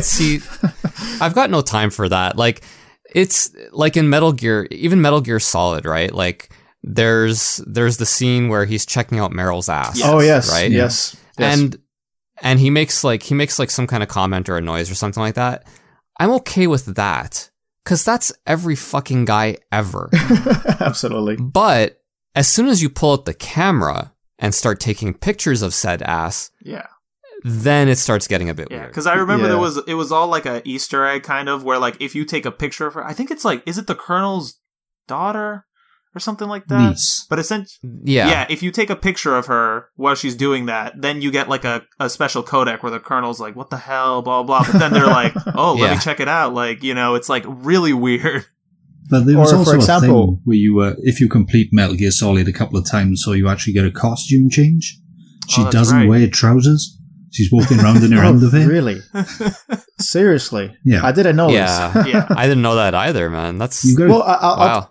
I'll tell you something. In hindsight, it does make for some inappropriate but oddly funny kind of B-movie level dialogue. Like, for example, where the character that the young scientist that makes like the Solidon system, I forgot her name now. The Chinese character, where she says, my god, Mei Ling, where Snake says, "I didn't expect that you would be so cute." And I'm like, oh, David Hayter. Yeah. But no, I mean, look, going back to Kojima, I see him as kind of a Quentin Tarantino, where you kind of really have to just embrace his style. Yeah. He's definitely in the Tarantino mode in that he has a lot of influences and he places those influences in his games. Mm-hmm. And whether that's an homage or outright lifting, it's all in the eye of the beholder. It depends on how you see it. But I think, again, as I said, he's kind of developed his own voice over the years. But I am really glad that he is moving away from Metal Gear, because it really does allow him to just stretch out from his comfort zone and do something beyond the typical action tropes that are influenced by movies like Escape from New York. Yeah. I don't even think it's a matter of him moving away from Metal Gear. I think it's a matter of him not being able to do anything but Metal Gear. Because, I mean, he did Zone of the Enders, not like a huge financial success or anything, but like, if you're Kojima and you're going to Konami and you're pitching a new original thing, Konami's going to be like, dude, just make another Metal Gear. Yeah. We need, we have quarterly goals to meet, right? Yeah. And I think, that was why we had so many times where Kojima said, this is going to be my last Metal Gear. That was the case with Metal Gear Solid 3. It was the case with Metal Gear Solid 4. And he was like, I'm not doing Metal Gear anymore.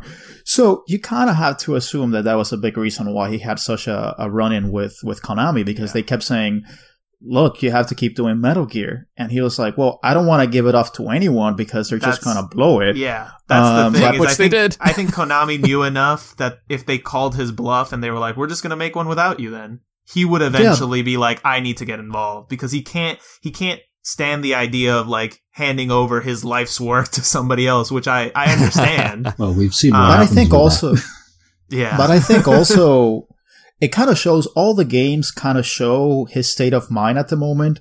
Like Metal Gear Solid 3 was supposed to be his final game. Mm-hmm. And, he really thought that Snake's story was pretty much finished by then, with the end of Metal Gear Solid 2.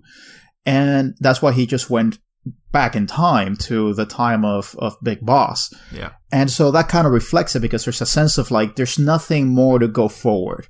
He didn't really want to keep on going with Solid Snake's story.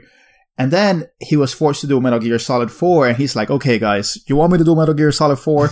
I'm just going to tie in everything. I'm just going to close all the loose ends. I'm going to answer about Vamp and why he's immortal, and I'm going to bring back Raiden, and I'm going to make sure that all of you don't ask me any more questions about these games. and it feels very much that way. I mean, the fourth disc in Metal Gear Solid 4 is basically like, not the fourth disc, like the fourth chapter. It's basically just like one big cutscene. Yeah. And it's just meant to explain all the loose ends. So when Konami tells him, hey, you have to do another Metal Gear, Kojima was probably like, what the hell, guys? Like, I don't want to keep doing this, which is why I think Metal Gear Solid 5 didn't feel like a Metal Gear Solid game, without getting into a digression, but it didn't. And that's why I kind of hated that game, because it doesn't have any of the real hallmarks of the original Metal Gear. Even David Hayter is no longer there, which to me was a big reason why it didn't feel that way. Oh, it's criminal. So I feel like a lot of it just reflects his state of mind and his increasing intolerance for Konami's pressure to keep making Metal Gear Solid games. Yeah. And that's why, don't get me wrong, I think, like, I'm not interested in Death Stranding outside of the fact that I don't know what it is, and so I'm very interested. But yeah, me too. But I just want to know what the hell is going on there. I'm so glad that he is sort of being allowed to do something outside of Metal Gear. I was really excited when he was doing PT, and then Konami scrapped that whole thing.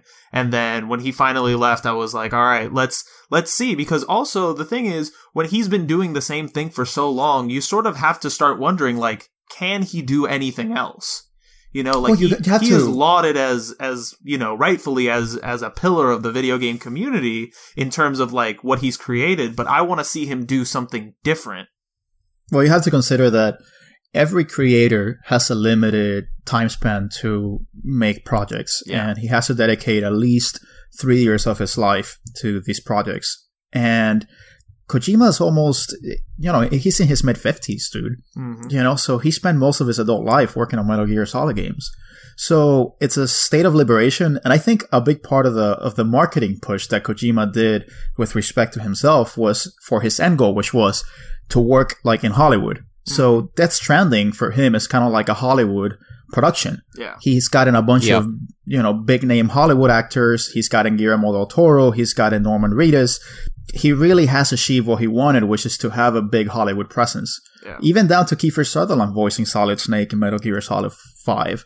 That's really, I think, his end goal. And now he's liberated to do all that. Whether that's a good or bad thing, I guess we'll see. Yeah. But I do think that he needed this in order to move forward as a creator. Yeah. He should there's no doubt about that. He should talk to Masahiro Sakurai about like work-life balance. Yeah. Yohei Shinkawa, though, I mean, I think that, other than Kojima, I think he's played a huge part in Metal Gear because he's really given it the look of Metal Gear. And Paul, you can talk about him a little bit more. Yeah, I don't think there's any doubt about that. Yoji Shinkawa, I think, is synonymous with the look, the feel. So Yoji Shinkawa was the lead artist on the series. He started with Konami as an art director for the console versions of Policenauts. And then after that, his next project was character and mecha designs for Metal Gear Solid. Now, since then, almost exclusively his work has been in Metal Gear Solid games. And you can tell he's got that kind of felt pen, watercolor kind of look to his art. As Paul was saying earlier, the cover of the PAL version of Metal Gear Solid features his art. And it's funny, like I didn't really realize, I just kind of assumed because he's an artist that he would have worked on other games, but off the top of my head, I couldn't remember his distinct art style being in any other games. Yeah, Son of the Enders, it's the only one that I can really... It's the only one, yeah. And that's because it wasn't. Yeah, and that game is synonymous. That game has a very distinctive look as well. I mean, yes. He's a very underrated mech designer. All the looks of the Metal Gear machines, whatever you want to call them, mechs, they're all very distinctive. And even the Son of the Enders mechas, I mean, come on, they gave us like literal cockpits. Yeah. Yeah. Literally the cockpits were in the mecha's groin region, let's just say. So very distinctive look, but I love his inky kind of design. It's a very kind of messy look, but one that's extremely distinctive. There's no one else that can pull off the Shinkawa look. And it's very, sorry to interrupt, Ozzy. It's also very adult. Yeah. That was the number one thing I noticed when I first saw Metal Gear and I saw the instructions and the strategy guide, because the strategy guide, the Brady Games guide, it's the only guide I've ever bought. And it's just because of Shinkawa's art. Mm-hmm. It's just so, it wasn't Mario. Yeah. And also he's working now on he's now working on Left Alive or something along those lines, which is a Front Mission spinoff. Ooh. And that game looks very much like Metal Gear Solid because of his aesthetic design. So I wasn't interested in that game before, even though I like Front Mission. But it's nice to see that Shinkawa is getting work in other IPs. Mm-hmm. Yeah, I mean, I'm sure he's doing quite well for himself, but it is nice to see that. So, like Paul, back in the late 90s, there, like how did that art style affect how you perceived Metal Gear? Yeah, it was definitely a change from everything we had at the time, because literally nothing looked like that at all. But yeah, it's a lot of preconceptions come from looking at artwork from boxes before you actually get to play the game. And I believe it did a really good job of getting you in the mindset that this is a military espionage infiltration style game and everything is going to be very digital behind it. Yeah. No, that's a really good point. There's very few curves in his art. Yeah, and it's also one of the things that is very distinctive about him is that he observes character proportions in a very realistic way. They're not like super deformed, or all the character proportions from their limbs and everything. It feels very realistic. Maybe his legs are a little bit long, but but it lends itself to this very cool look. Yeah. Yeah, I couldn't agree more. Moving on from Yoji Shinkawa, just a couple other notes here. Kazuki Muraoka, he was the composer. Also the composer for the NES Metal Gear. So we have this guy, Kojima likes his crew, clearly. The only other thing I found that was notable was Tappy Iwase. He composed the Metal Gear Solid theme that was featured on the demo disc. And we all know which one it is. It was also used in MGS 1 and 3. Yep. And 2. And then, pardon? And 2. Oh, yeah, and 2, of course, which is when I heard it first, and it was, like, incredible.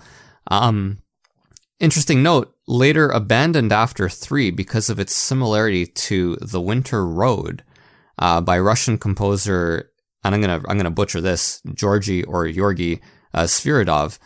I actually listened to both of them. Yeah, it's very plagiary. Dude, I had to listen to it, and I was blown away by how similar it is, because I've always loved that main theme, and I was wondering why it was abandoned. Mm-hmm. And I put this on before starting the podcast, and I was like, oh, yeah. It's another case of the Japanese borrowing, quote unquote. Yeah. It was very, very liberal use, so... Yeah, I had always wondered as well why they abandoned that theme, because I thought it was just incredible. And, yeah. No, but I think that as a whole, the soundtrack to Metal Gear Solid was excellent. I mean, it had a very suspenseful, kind of droning atmosphere where it just kind of played in the background as you stealth through. And I don't know, it was kind of stealth music. For me, after that was stealth music. Yeah. So it kind of defined that. And the fact that it was dynamic, that when you were caught by one of the soldiers or one of the cameras, you had the alarm, and then it had this dynamic, fast-paced music. Dun, dun, dun, dun, dun.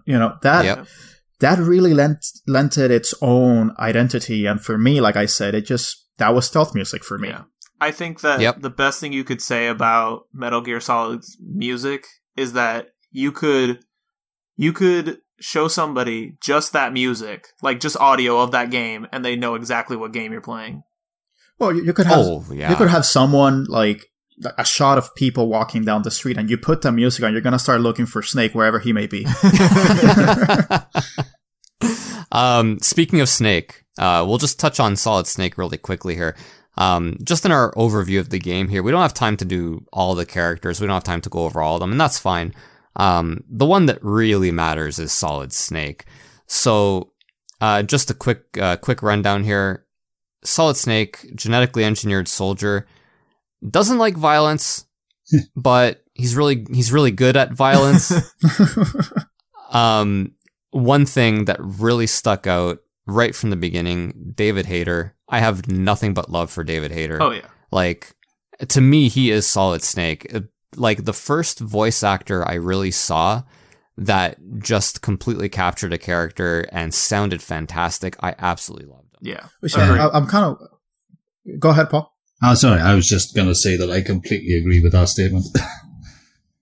Yeah. Well, it's kind of interesting because David Hayter wasn't really a voice actor back in the day. He was actually a screenwriter. Mm-hmm. And he wrote the original X-Men. Yeah. And, it's kind of funny how he became more identified with Solid Snake rather than any of his other accomplishments, really. Yeah.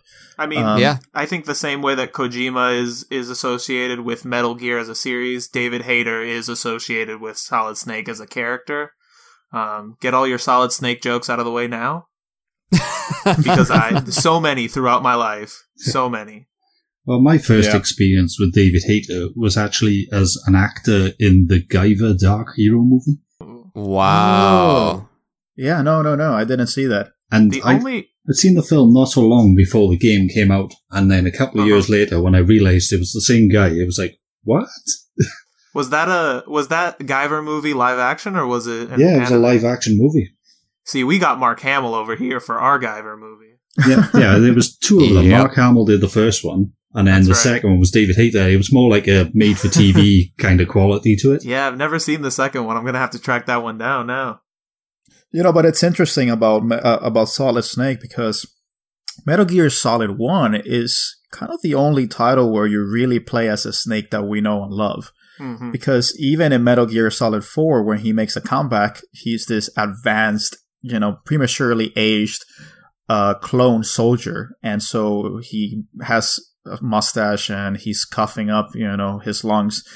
And it doesn't feel like the Solid Snake that you played in on Metal Gear Solid 1. Yeah. And Metal Gear Solid 2, you just play with him in the initial 45 minutes, spoiler alert. So it's kind of interesting that you never really saw Solid Snake kind of really make another Metal Gear Solid game again, at least in the vein of the first one. So I don't think that Kojima loved the original Snake that much because he thought that he was a character that couldn't really grow. So there really wasn't a lot of internal conflict. He's just kind of a goody two-shoes. Yeah. He wants to do the good thing. Yeah. I think the criticism of Snake has always kind of been that he's one-dimensional. But we all love him anyway, right? Yeah. And that he loves to answer everything with a question. Yeah. Oh, so good. So good. But I think that goes back to David Hayter, honestly. Like, I think he sort of made that character come alive for people. And obviously, I mean, the design is just freaking cool. Like when I was 8, 9, 10, like I saw Solid Snake and I was like, holy crap, like that dude looks awesome.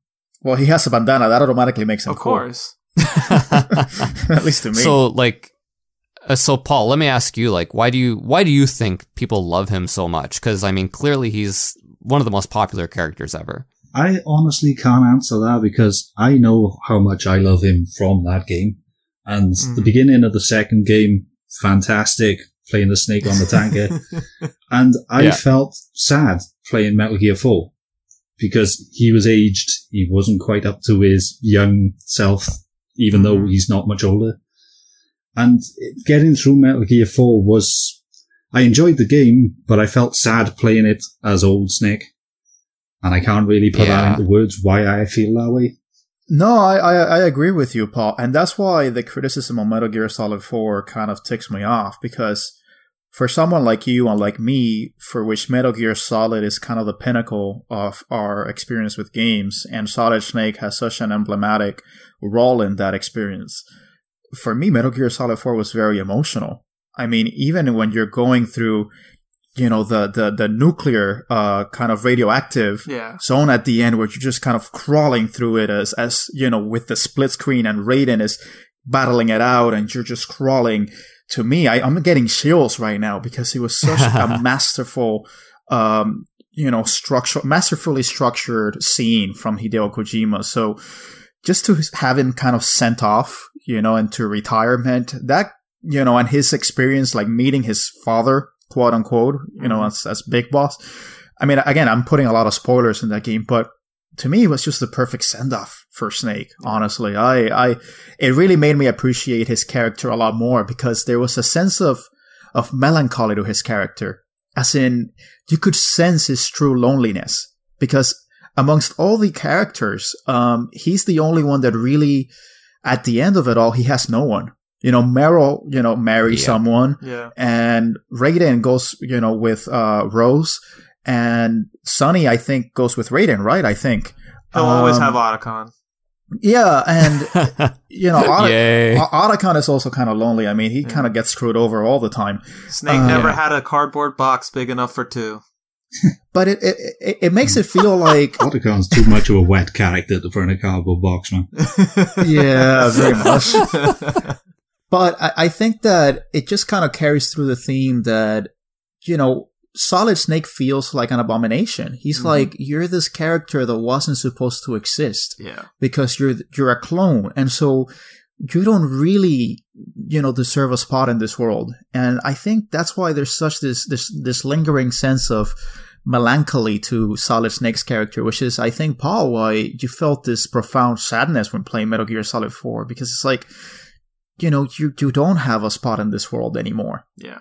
Yeah. The end of that game, when it all rounds out at the end, it was like, this is the end, and now I'm sad that I'm not going to continue. Yeah, which is why Metal Gear Solid 5 was such a kick in the nads.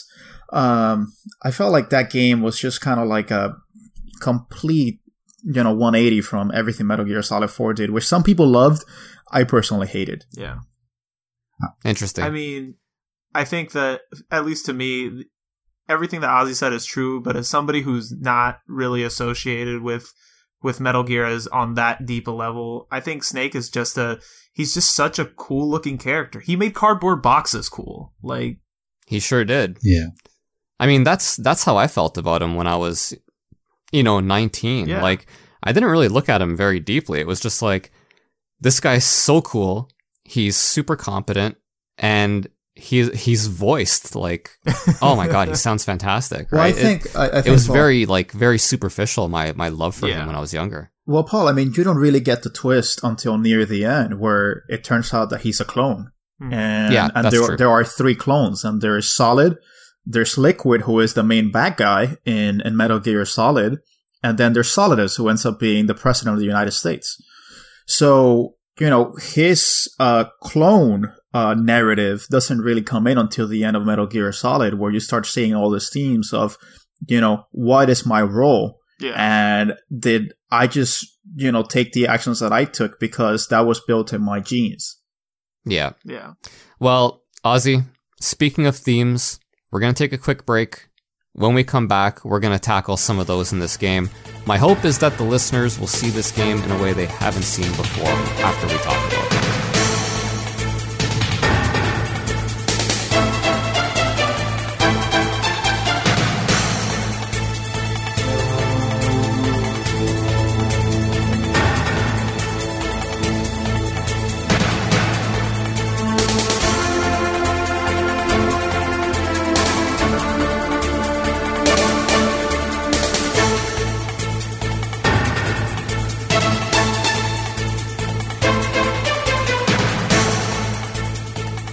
Okay, and we're back.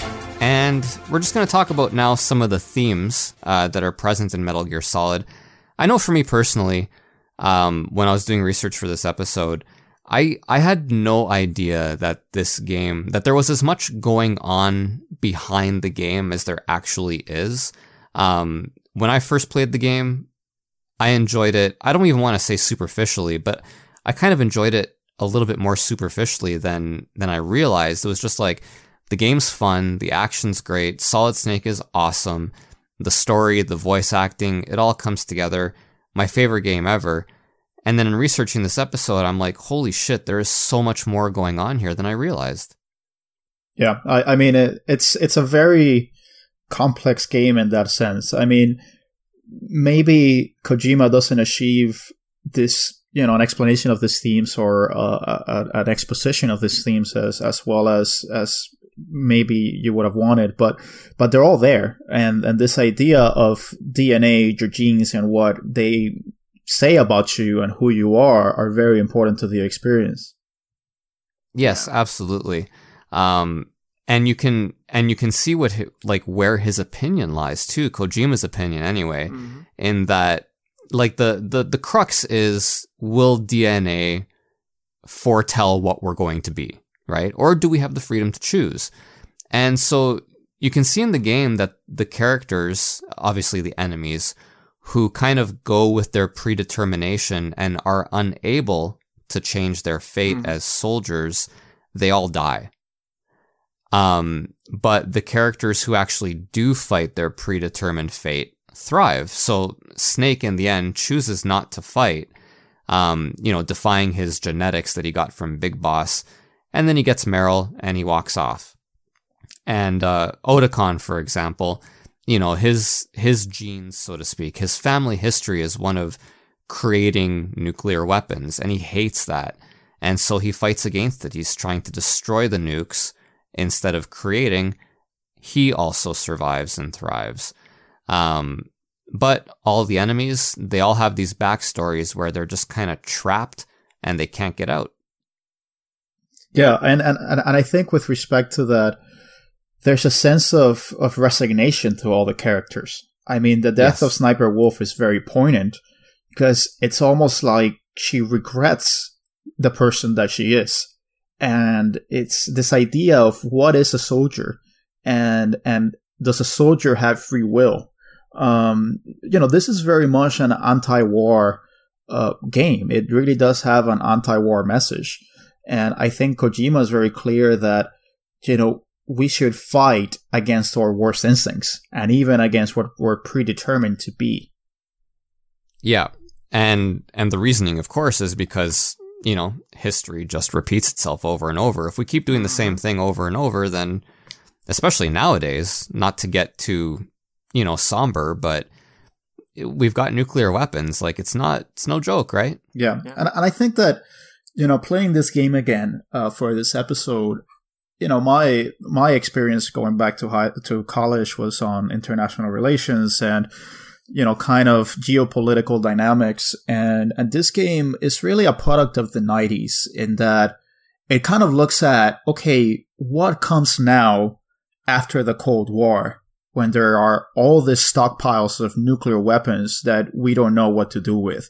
And there are so many nuclear weapons that can fall into the wrong hands and in the black market. And it kind of theorizes that, you know, this is a true danger, and it takes kind of putting away that violent instinct and that self-destructive instinct that humanity kind of has built into their DNA in order for us to survive this. So it's a game that really has that post-Cold War kind of sensibility. Yeah. Yeah, absolutely. And these are, I mean, again, this is a video game. Like, I think it speaks to the evolution of just narrative in games, that this is something that was done, you know, something that was put together in a game. I don't think that up until this point people expected these sorts of messages and these sorts of, you know, this sort of storytelling in their games. Yeah, no, absolutely not. And I think that, you know, people weren't used to this because they weren't used to a game with this much dialogue. And the way that Kojima used his dialogue was for exposition. So you had the codec, and that kind of gave him the scene in order to be able to develop all these themes in some way. I mean, they were much more heavy-handed in later games like Metal Gear Solid 2. Yeah. Where he just outright hits you with a mallet in order to drive the themes home. But I think in Metal Gear Solid 1, those themes are a lot subtler. Like you said, Paul, you played this game without necessarily, you know, identifying or spotlighting those themes. And, you know, before this, you may have had a cutscene, or the only real place where you could get dialogue like this was in RPGs. Mm-hmm. And they were just a lot of text. Yeah. And the storytelling was not as mature as you saw here. Yeah. So it really was a different sort of action game, because none of the action games that preceded it really provided this amount of dialogue, because it was kind of anathema to an action game, because an action game needs to be fast paced and it needs to have a lot of, you know, it cannot have stop and go action. Yeah. That's just doesn't lend itself to a good action game. Yeah. And Kojima defied that. I think there was sort of if not a hard line, sort of an unspoken line, where when you wanted to be story driven, you had to sort of fall into this camp of these certain genres, RPGs, strategy RPGs, that sort of stuff. And then when you wanted to be gameplay focused, then you would fall into your running guns, your shmups, your, you know, action, first person shooters, stuff like that. And I think Kojima was, obviously, I don't think the first, but one of the first to sort of merge the two and say, no, you can have sort of compressed stories in a more action-oriented game that's maybe, you know, a 10, 13-hour experience as opposed to a 50, 60-hour RPG. Yeah, and for a lot it's almost better off for that, really. For a lot of us, it was also kind of our first exposure to a lot of these themes, like DNA, or what was the Genome Project, or, you know, any of the various, you know, themes that are prevalent in Metal Gear Solid. You know, for impressionable young minds, this was our first exposure, and maybe that led us to research more about this. And I think that at least was my experience. Yeah, it was for me too. There's no doubt about that. Especially the Human Genome Project, like, it's kind of something that I would hear about kind of on the periphery, right? But instead now it's a central theme in this game. Yeah. And speaking of the Human Genome Project, other theme in this game, misuse of technology. And it's kind of sad because, like, this game really hammers home the fact that when we have new technology, almost always its primary and initial use is in military application. Like, right now, we're starting to see situations with, you know, genetics where we're able to isolate genes to eliminate or reduce the potential of contracting certain diseases. And that'll be a boon for us going forward. But, in Metal Gear Solid, the very first use is creating super soldiers. Yeah, absolutely. And it also kind of deals and touches upon the themes of the complicity of governments with the arms trade, and the complicity of governments with the arms sector, the private sector, the military industrial complex. The relationship between Kenneth Baker, the head of ArmsTech, and the government, and how they were just using ArmsTech in order to develop this technology. And it just kind of implements this mistrust of government. And for Kojima, he really drives home the point of, soldiers are just tools, and they're just being used by their governments, and governments don't really have the interest of either their people or their soldiers in mind. And so that's why something like Outer Heaven kind of arises, because this is the place where soldiers will be treated with respect. And I think that's been a prevalent theme throughout Kojima's work. Yeah. Yes, 100%. And so beyond that, beyond misuse of technology, subversion of expectations. I don't know about you guys. Metal Gear Solid was like, you'd play games up to this point, right? You'd play story games like RPGs and so on and so forth. And they all have a twist. They all have some kind of shocking scene or whatever. But Metal Gear Solid was just like, it was like a battering ram, man. It was just constant, like, is this happening or is it? Yeah. Oh, this is the situation or is it? Mm-hmm. And it kind of keeps you guessing. It keeps you interested. Just some examples here. So Colonel Campbell actually is my favorite. Colonel Campbell, he starts off, he is your commanding officer. Snake trusts him. And then you start getting suspicious about him.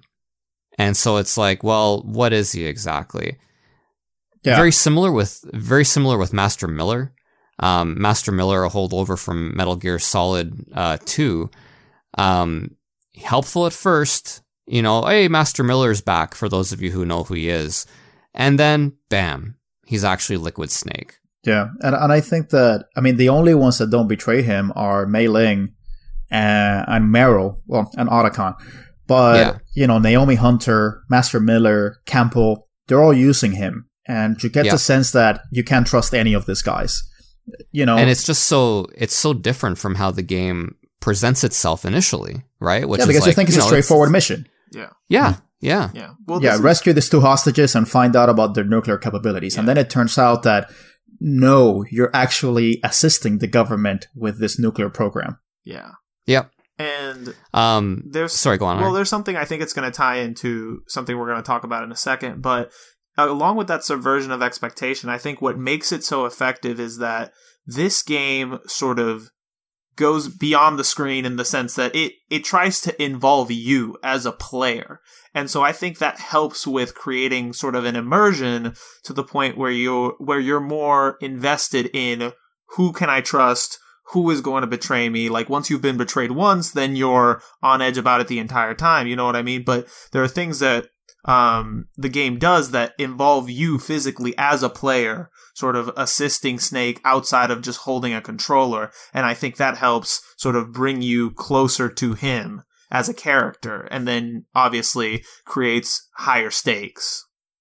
Yes, 100%. Up to this point, like, Paul, had you ever seen a game up to this point that involved, checking the back of the CD case, or, unplugging the controller and plugging it into the other port? Definitely not. Definitely not seen anything like that before. And it actually kind of made for some interesting stories in the schoolyard for the kids that bought the copied versions without the cases. Oh, God. Back before, all of this would have been on the internet and easy to get hold of. It was a case of, how do I ring Meryl? Yep. But see that, and it's, but that's sort of the thing, is that it sort of took the medium of games and was like, what is in a game? And most people think, well, you have the controller, you have the console, but you have the packaging, you have the manual, you have the disc, you have all these components that I think people always thought were superfluous, but with somebody like Kojima, he's like, how can I integrate these things to make it surprising or make something unexpected and sort of trick you into, thinking that you've got it all figured out, but then something new comes along and sort of just turns your world upside down. There is a lot of fourth wall breaks to that game as well, because it's the whole thing of Psycho Mantis actually reading your memory card. Yeah. That was mind-blowing the first time I seen that. Yeah. Yeah, you like Castlevania, don't you? You probably were pretty freaked out when you saw that at first if you were just playing it for the first time without any knowledge. Yeah. And I think, you see that DNA in something like Eternal Dark, when it's like deleting your save file or whatever. Like, that sort of interaction with the world outside the game is intrinsically Metal Gear. Yes, it's certainly the first time I ever saw it. And the Psycho Mantis fight in particular, like, incredibly memorable. It's been 20 years now? And that Psycho Mantis my God. Maybe I can speak English instead.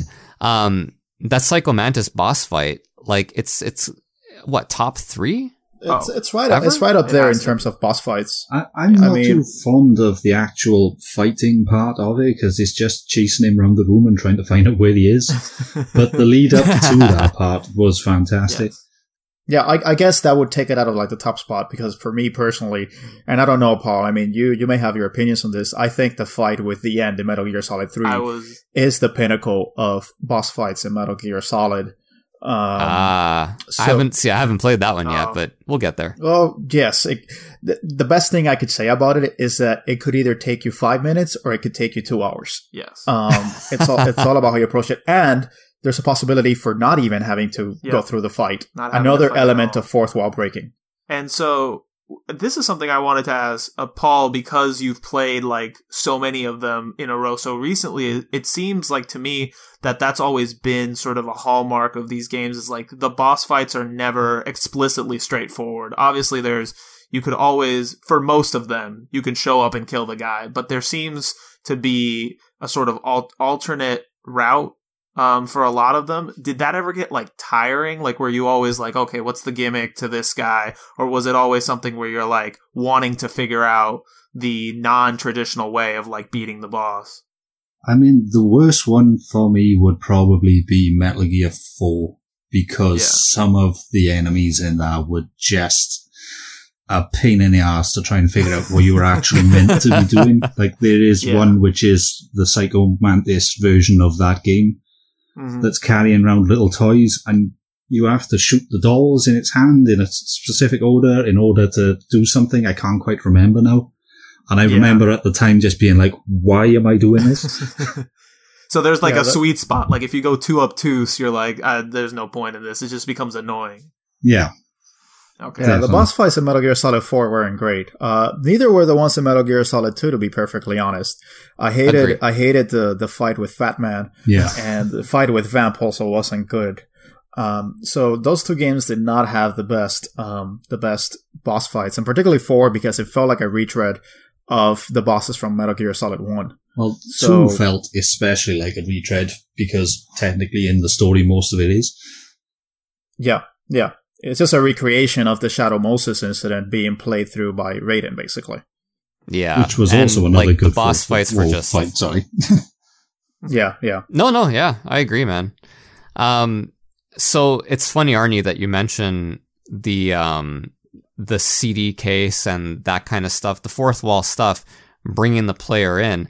The irony as I was doing my reading here, the irony is that, and without Kojima actually saying it out loud, this is all speculation, but it's actually meant to separate the player and Solid Snake, the character. Okay. Because up until this point in a video game, you have a controller, you're controlling a character, and then the character does what you tell him to do, and then there are results. Yeah. But through Metal Gear Solid, you slowly kind of have a separation between you and Solid Snake. So you have situations that are presented that Snake cannot solve. It is you, right? Yeah. Solid Snake cannot get the codec from the back of the CD case. Only you can. Solid Snake cannot change the controller port in the Psycho Mantis fight. Later on in the game, Snake will not fire the rocket at Metal Gear Rex with Liquid sitting in the cockpit, even if you push the button. Snake refuses to do it. And I never actually noticed this again until doing the research. You never actually kill any bosses in this game. So you fight Ocelot. Ocelot doesn't die. Gray Fox doesn't die. Sniper Wolf dies, but it's in a cutscene. So you don't get any kind of quote-unquote satisfaction from pressing a button and killing Sniper Wolf. Vulcan Raven is eaten by ravens, haha. and then Liquid Snake, he dies because of the Fox Die virus. Even Psycho Mantis is unbeatable until you, as the player, do something to beat him. It's not actually Solid Snake. And so at the end, this kind of culminates with Liquid Snake's speech, where he looks at the player directly through the first-person view and tells them, you enjoy all the killing. Like, that's the secret. And so for Solid Snake, the only way for him to actually live in peace is to not be controlled by the player, who is implicitly told, actually, no, you're playing this game because you like all the killing. Yeah, and it's almost like, as you say, a subversion of expectation, because, around that time, games, what they did was they let you kill people, and that's what you did all the time. And so that's kind of Kojima's commentary on games as a whole. It's like, this is what you enjoy doing, and this, if you took it to its logical conclusion, this would be the result, of death and destruction, and that's what we have to actively move away from. Yes. And it's amazing, man. Like, even the game's structure kind of tries to separate the player and Snake. Like, you can tell, again, during the Psycho Mantis fight. So, during the Psycho Mantis fight, he reads the memory card, right? And up to this point in the game has been very, I wouldn't say calm. You have your boss fights, and they're intense. But there's been a lot of stealth, a lot of sneaking. Solid Snake is, unbeknownst to him, aiding Foxhound, or the bad Foxhound. And then once Psycho Mantis kind of becomes aware of you as the player, even the entire tone of the game changes. The game becomes much more action-packed. There are tough set pieces, and they come one after the other. The sneaking takes a back seat. It's quite amazing, actually. Like, now that I'm looking at it kind of overall, like, more holistically, the game, like, just the fact that the game's pacing changes in response to the game becoming aware of the player itself, it's incredible. Yeah. And I think I get what they're doing, like, it creates, like you said, it's sort of meant to take you out of the immersion, if anything, like, make you aware that, like, you are a player, this is a game, this is a character that you control. But at least to me, it seems like it would make you feel like you're more a part of the game, right? Like, you're more involved than simply just pushing these buttons. Like, you have to help Solid Snake solve these problems with, like, physically having to do them for him. So I think it's effective on both fronts. I think it sort of delineates the game sort of real world narrative so like the story is effective in that way, where you're like, yeah, like, you're the one doing all the killing, you're the one executing all these things, but it also manages to make you attached to this character that you've sort of throughout the course of the story helped get to this point a lot more than I feel like I've helped a lot of RPG characters that I've spent like 70 hours with. Oh yeah, 100%. Which, by the way, I mean, this was a theme that, it's impressive to see it being portrayed in 1998, but it's a theme that eventually you started seeing with other games like BioShock, where it was like, do you really have a predetermined fate, and what is your role as the player? And that whole discussion about ludonarrative dissonance, about, whether you can have a character that is affable and quirky, but, during gameplay kills hundreds, thousands of other characters. Mhm. You know, that Yes. that is a discussion that was being had by Metal Gear Solid in 1998. Yeah. So, and it did it very well. Yeah, it's groundbreaking, right? There's just no other way to put it. I don't think I ever heard of another game doing anything like this before Metal Gear Solid. No. I mean, if it wasn't the first, it was the one that was most well known for doing it. And I think, credit to the people who worked on it, credit to Kojima. Honestly, a little bit of credit to Konami, because I can't imagine that they were pitched these ideas and they were immediately like, oh yeah, absolutely, we're totally on board for this.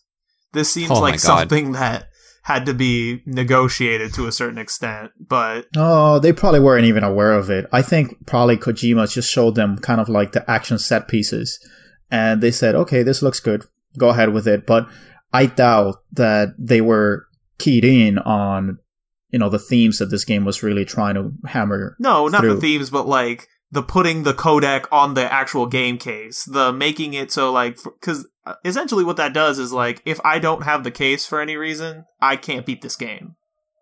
Or like the Psycho Mantis thing where you have to unplug your controller and stuff like that. Like, I feel like game companies, especially bigger game companies, are sometimes averse to that sort of narrative, because I think they think it'll frustrate players and make, people not want to get involved with something like that. Yes, we're very precious. I mean, with I the don't game know. controller, actual changing it from port to port. The last time I played Metal Gear Solid, I played it on the PS3, Mhm. which is obviously a wireless controller. Yeah. And Yeah. somebody's thought of it at some point that there is a possibility to change that controller from player 1s to player 2 without actually adding another controller to the system.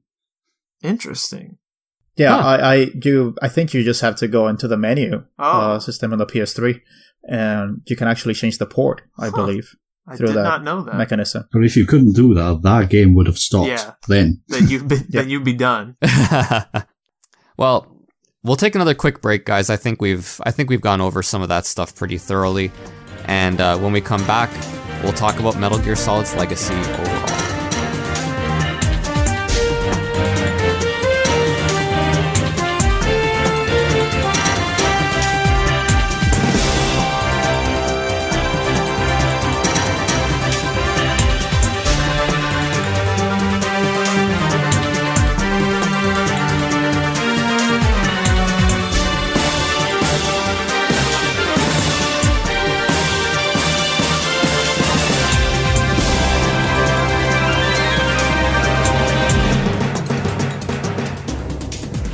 Okay, and we're back. Final segment of the show. Paul, let me ask you, how do you think Metal Gear Solid affected video games? Oh, that's a big question. Very That's a easy loaded question to question. answer. I think it's definitely had a positive impact on the industry as a whole, especially for people like me, because I love movies, and when games get cinematic, I absolutely adore it. So the fact that so many games followed a similar structure, if not with as much detail, it was just a fantastic thing for the industry, and just to get away from platforming and the generic norm of the 90s. So I think it's a fantastic legacy to leave. Yeah. Ozzy? Yeah, I mean, I think that we've all hammered through that. This is a very influential game. It established the stealth genre, in a mainstream setting. You could talk about Thief, for example, as being, very definitive in terms of establishing the rules of stealth, but it was only Metal Gear Solid that really, made it popular and made a lot of developers take notice. And to this day, a lot of the stealth sections, they're still derivative of Metal Gear Solid. The idea of, having kind of a puzzle-like environment where you have to get through an environment without being spotted, and having certain routes and finding the optimal route to get through that environment. That's something that Metal Gear Solid kind of established into the DNA of stealth. So, but beyond that, we haven't even talked about it, but voice acting. Metal Gear Solid was the game that made it, good in a way, and that you needed to really put some thought into who your voice actors would be. Because before this, it was whatever person you could find, that would be able to throw out a few lines here and there. But because of Kojima's, very hands-on touch, he really identified who needed to be his voice actors. And so every character really shined through because of those performances. So I think this really marks, the demarcation point between, bad voice acting and let's not say good, but better voice acting in video games. Yeah. Even going back and playing Metal Gear Solid, the voice acting is not, it's not fantastic by any stretch, but in the context of its time, it was incredible. Yeah, absolutely. Absolutely. You just have to consider some of the games that were being put out there, because in the 32-bit era, it was suddenly necessary to put dialogue. And boy, you only had to look at Symphony of the Night in order to see how that could go wrong. Excuse me? Sorry, I'm just a miserable little pile of secrets. I know. Without Konami I was putting waiting this for game one of out, you to throw that out. I think that companies like Naughty Dog would not be where they are today. Yeah. Because I think so. Oh, very cinematic and very, narrative-driven games with a lot of voice acting in. And before that, Crash Bandicoot is a bit of a jump. Yeah.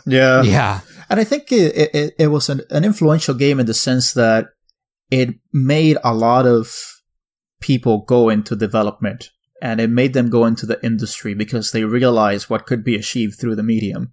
The idea of being able to break the fourth wall and manipulate the player's expectations and be able to tell a narrative story through an interactive setting, I think was really appealing to a lot of people that eventually became developers. So I hear this game frequently cited as one of the most influential games of all time for developers.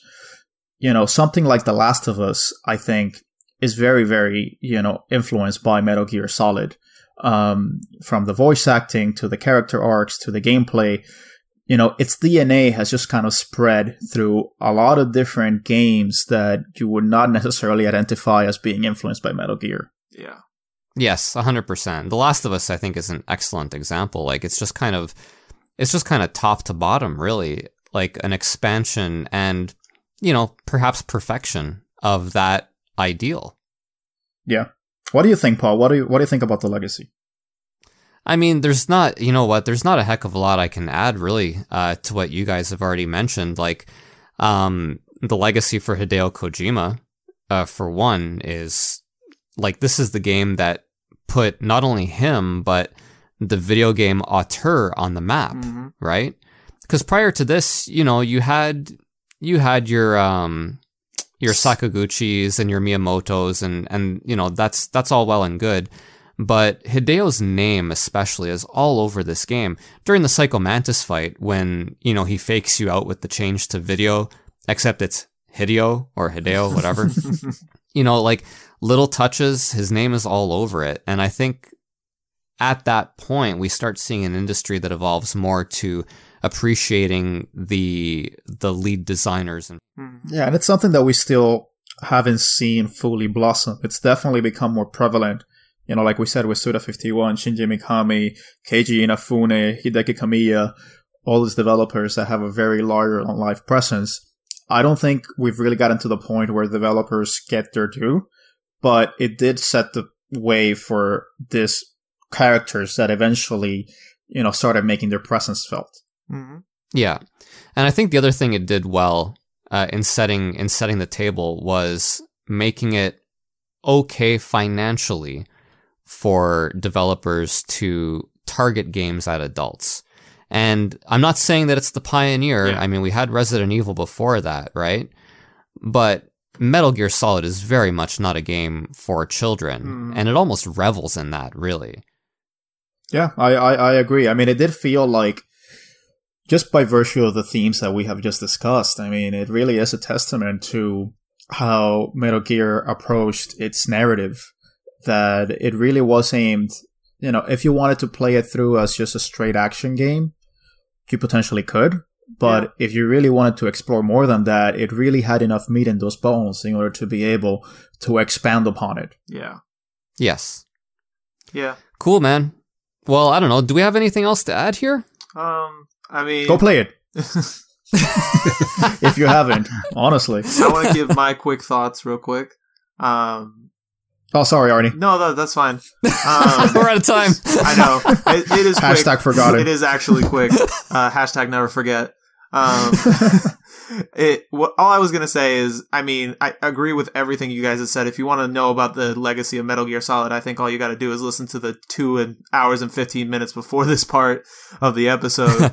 But the two things is, I mean, I think it did make everybody stand up and take notice that games can be more than just, you know, a distraction and sort of a hobby. They are a medium unto itself, and a medium that's distinct from movies and from, you know, literature and from art and you know, all these things. But the other thing is, I think that looking back on Metal Gear is hard in the sense that now that it's such a successful franchise, it's easy to say like, man, all these things are so cool and blah, blah, blah. But when you look back on when this game was coming out, I feel like they took a lot of risks in this game that could have easily not panned out the way that they hoped it would. So I think the fact that all those things sort of came together to create this whole is remarkable in and of itself. Yeah, this could have been a horrible game in less capable hands. Absolutely. Oh, yes. Yeah. And it did. It became one. It was called Siphon Filter. I love it, Paul. And on that note. Yes, on that note, I think we'll wrap things up here. So yeah, you know, to our listeners, thanks so much again. This was a bit of a long one. I hope you enjoyed it. And thanks to Paul for joining us for this one. Thanks, man. It was awesome having you. It was a pleasure to be here, man. And so again, you can find Paul on Instagram, where he posts irreverent opinions about games. He's PlaySatan13. Ozzy, where can we find you? Shadow the Collector on Instagram, with underscores. Actually, no, not underscores. Periods. What the hell am I talking about? With periods in between those words. Well done. Very smooth. Arnie, how about you? You can find me at Region Free Gamers. That's our main Instagram page. We're also on Twitter at Region Free Gamer and on YouTube at Region Free Gamers. I also have a personal page, Welcome to the Game. It's welcome number to the game, but it's pretty barren. So I would suggest reaching out on at Region Free Gamers if you guys have any questions, comments, love to chat. Just, you know, hit me up. Yeah, absolutely. And you can find me Instagram, Pauls_Game Room. Don't forget, rate and review. And thanks very much for listening, guys. This is awesome. See you guys. Peace.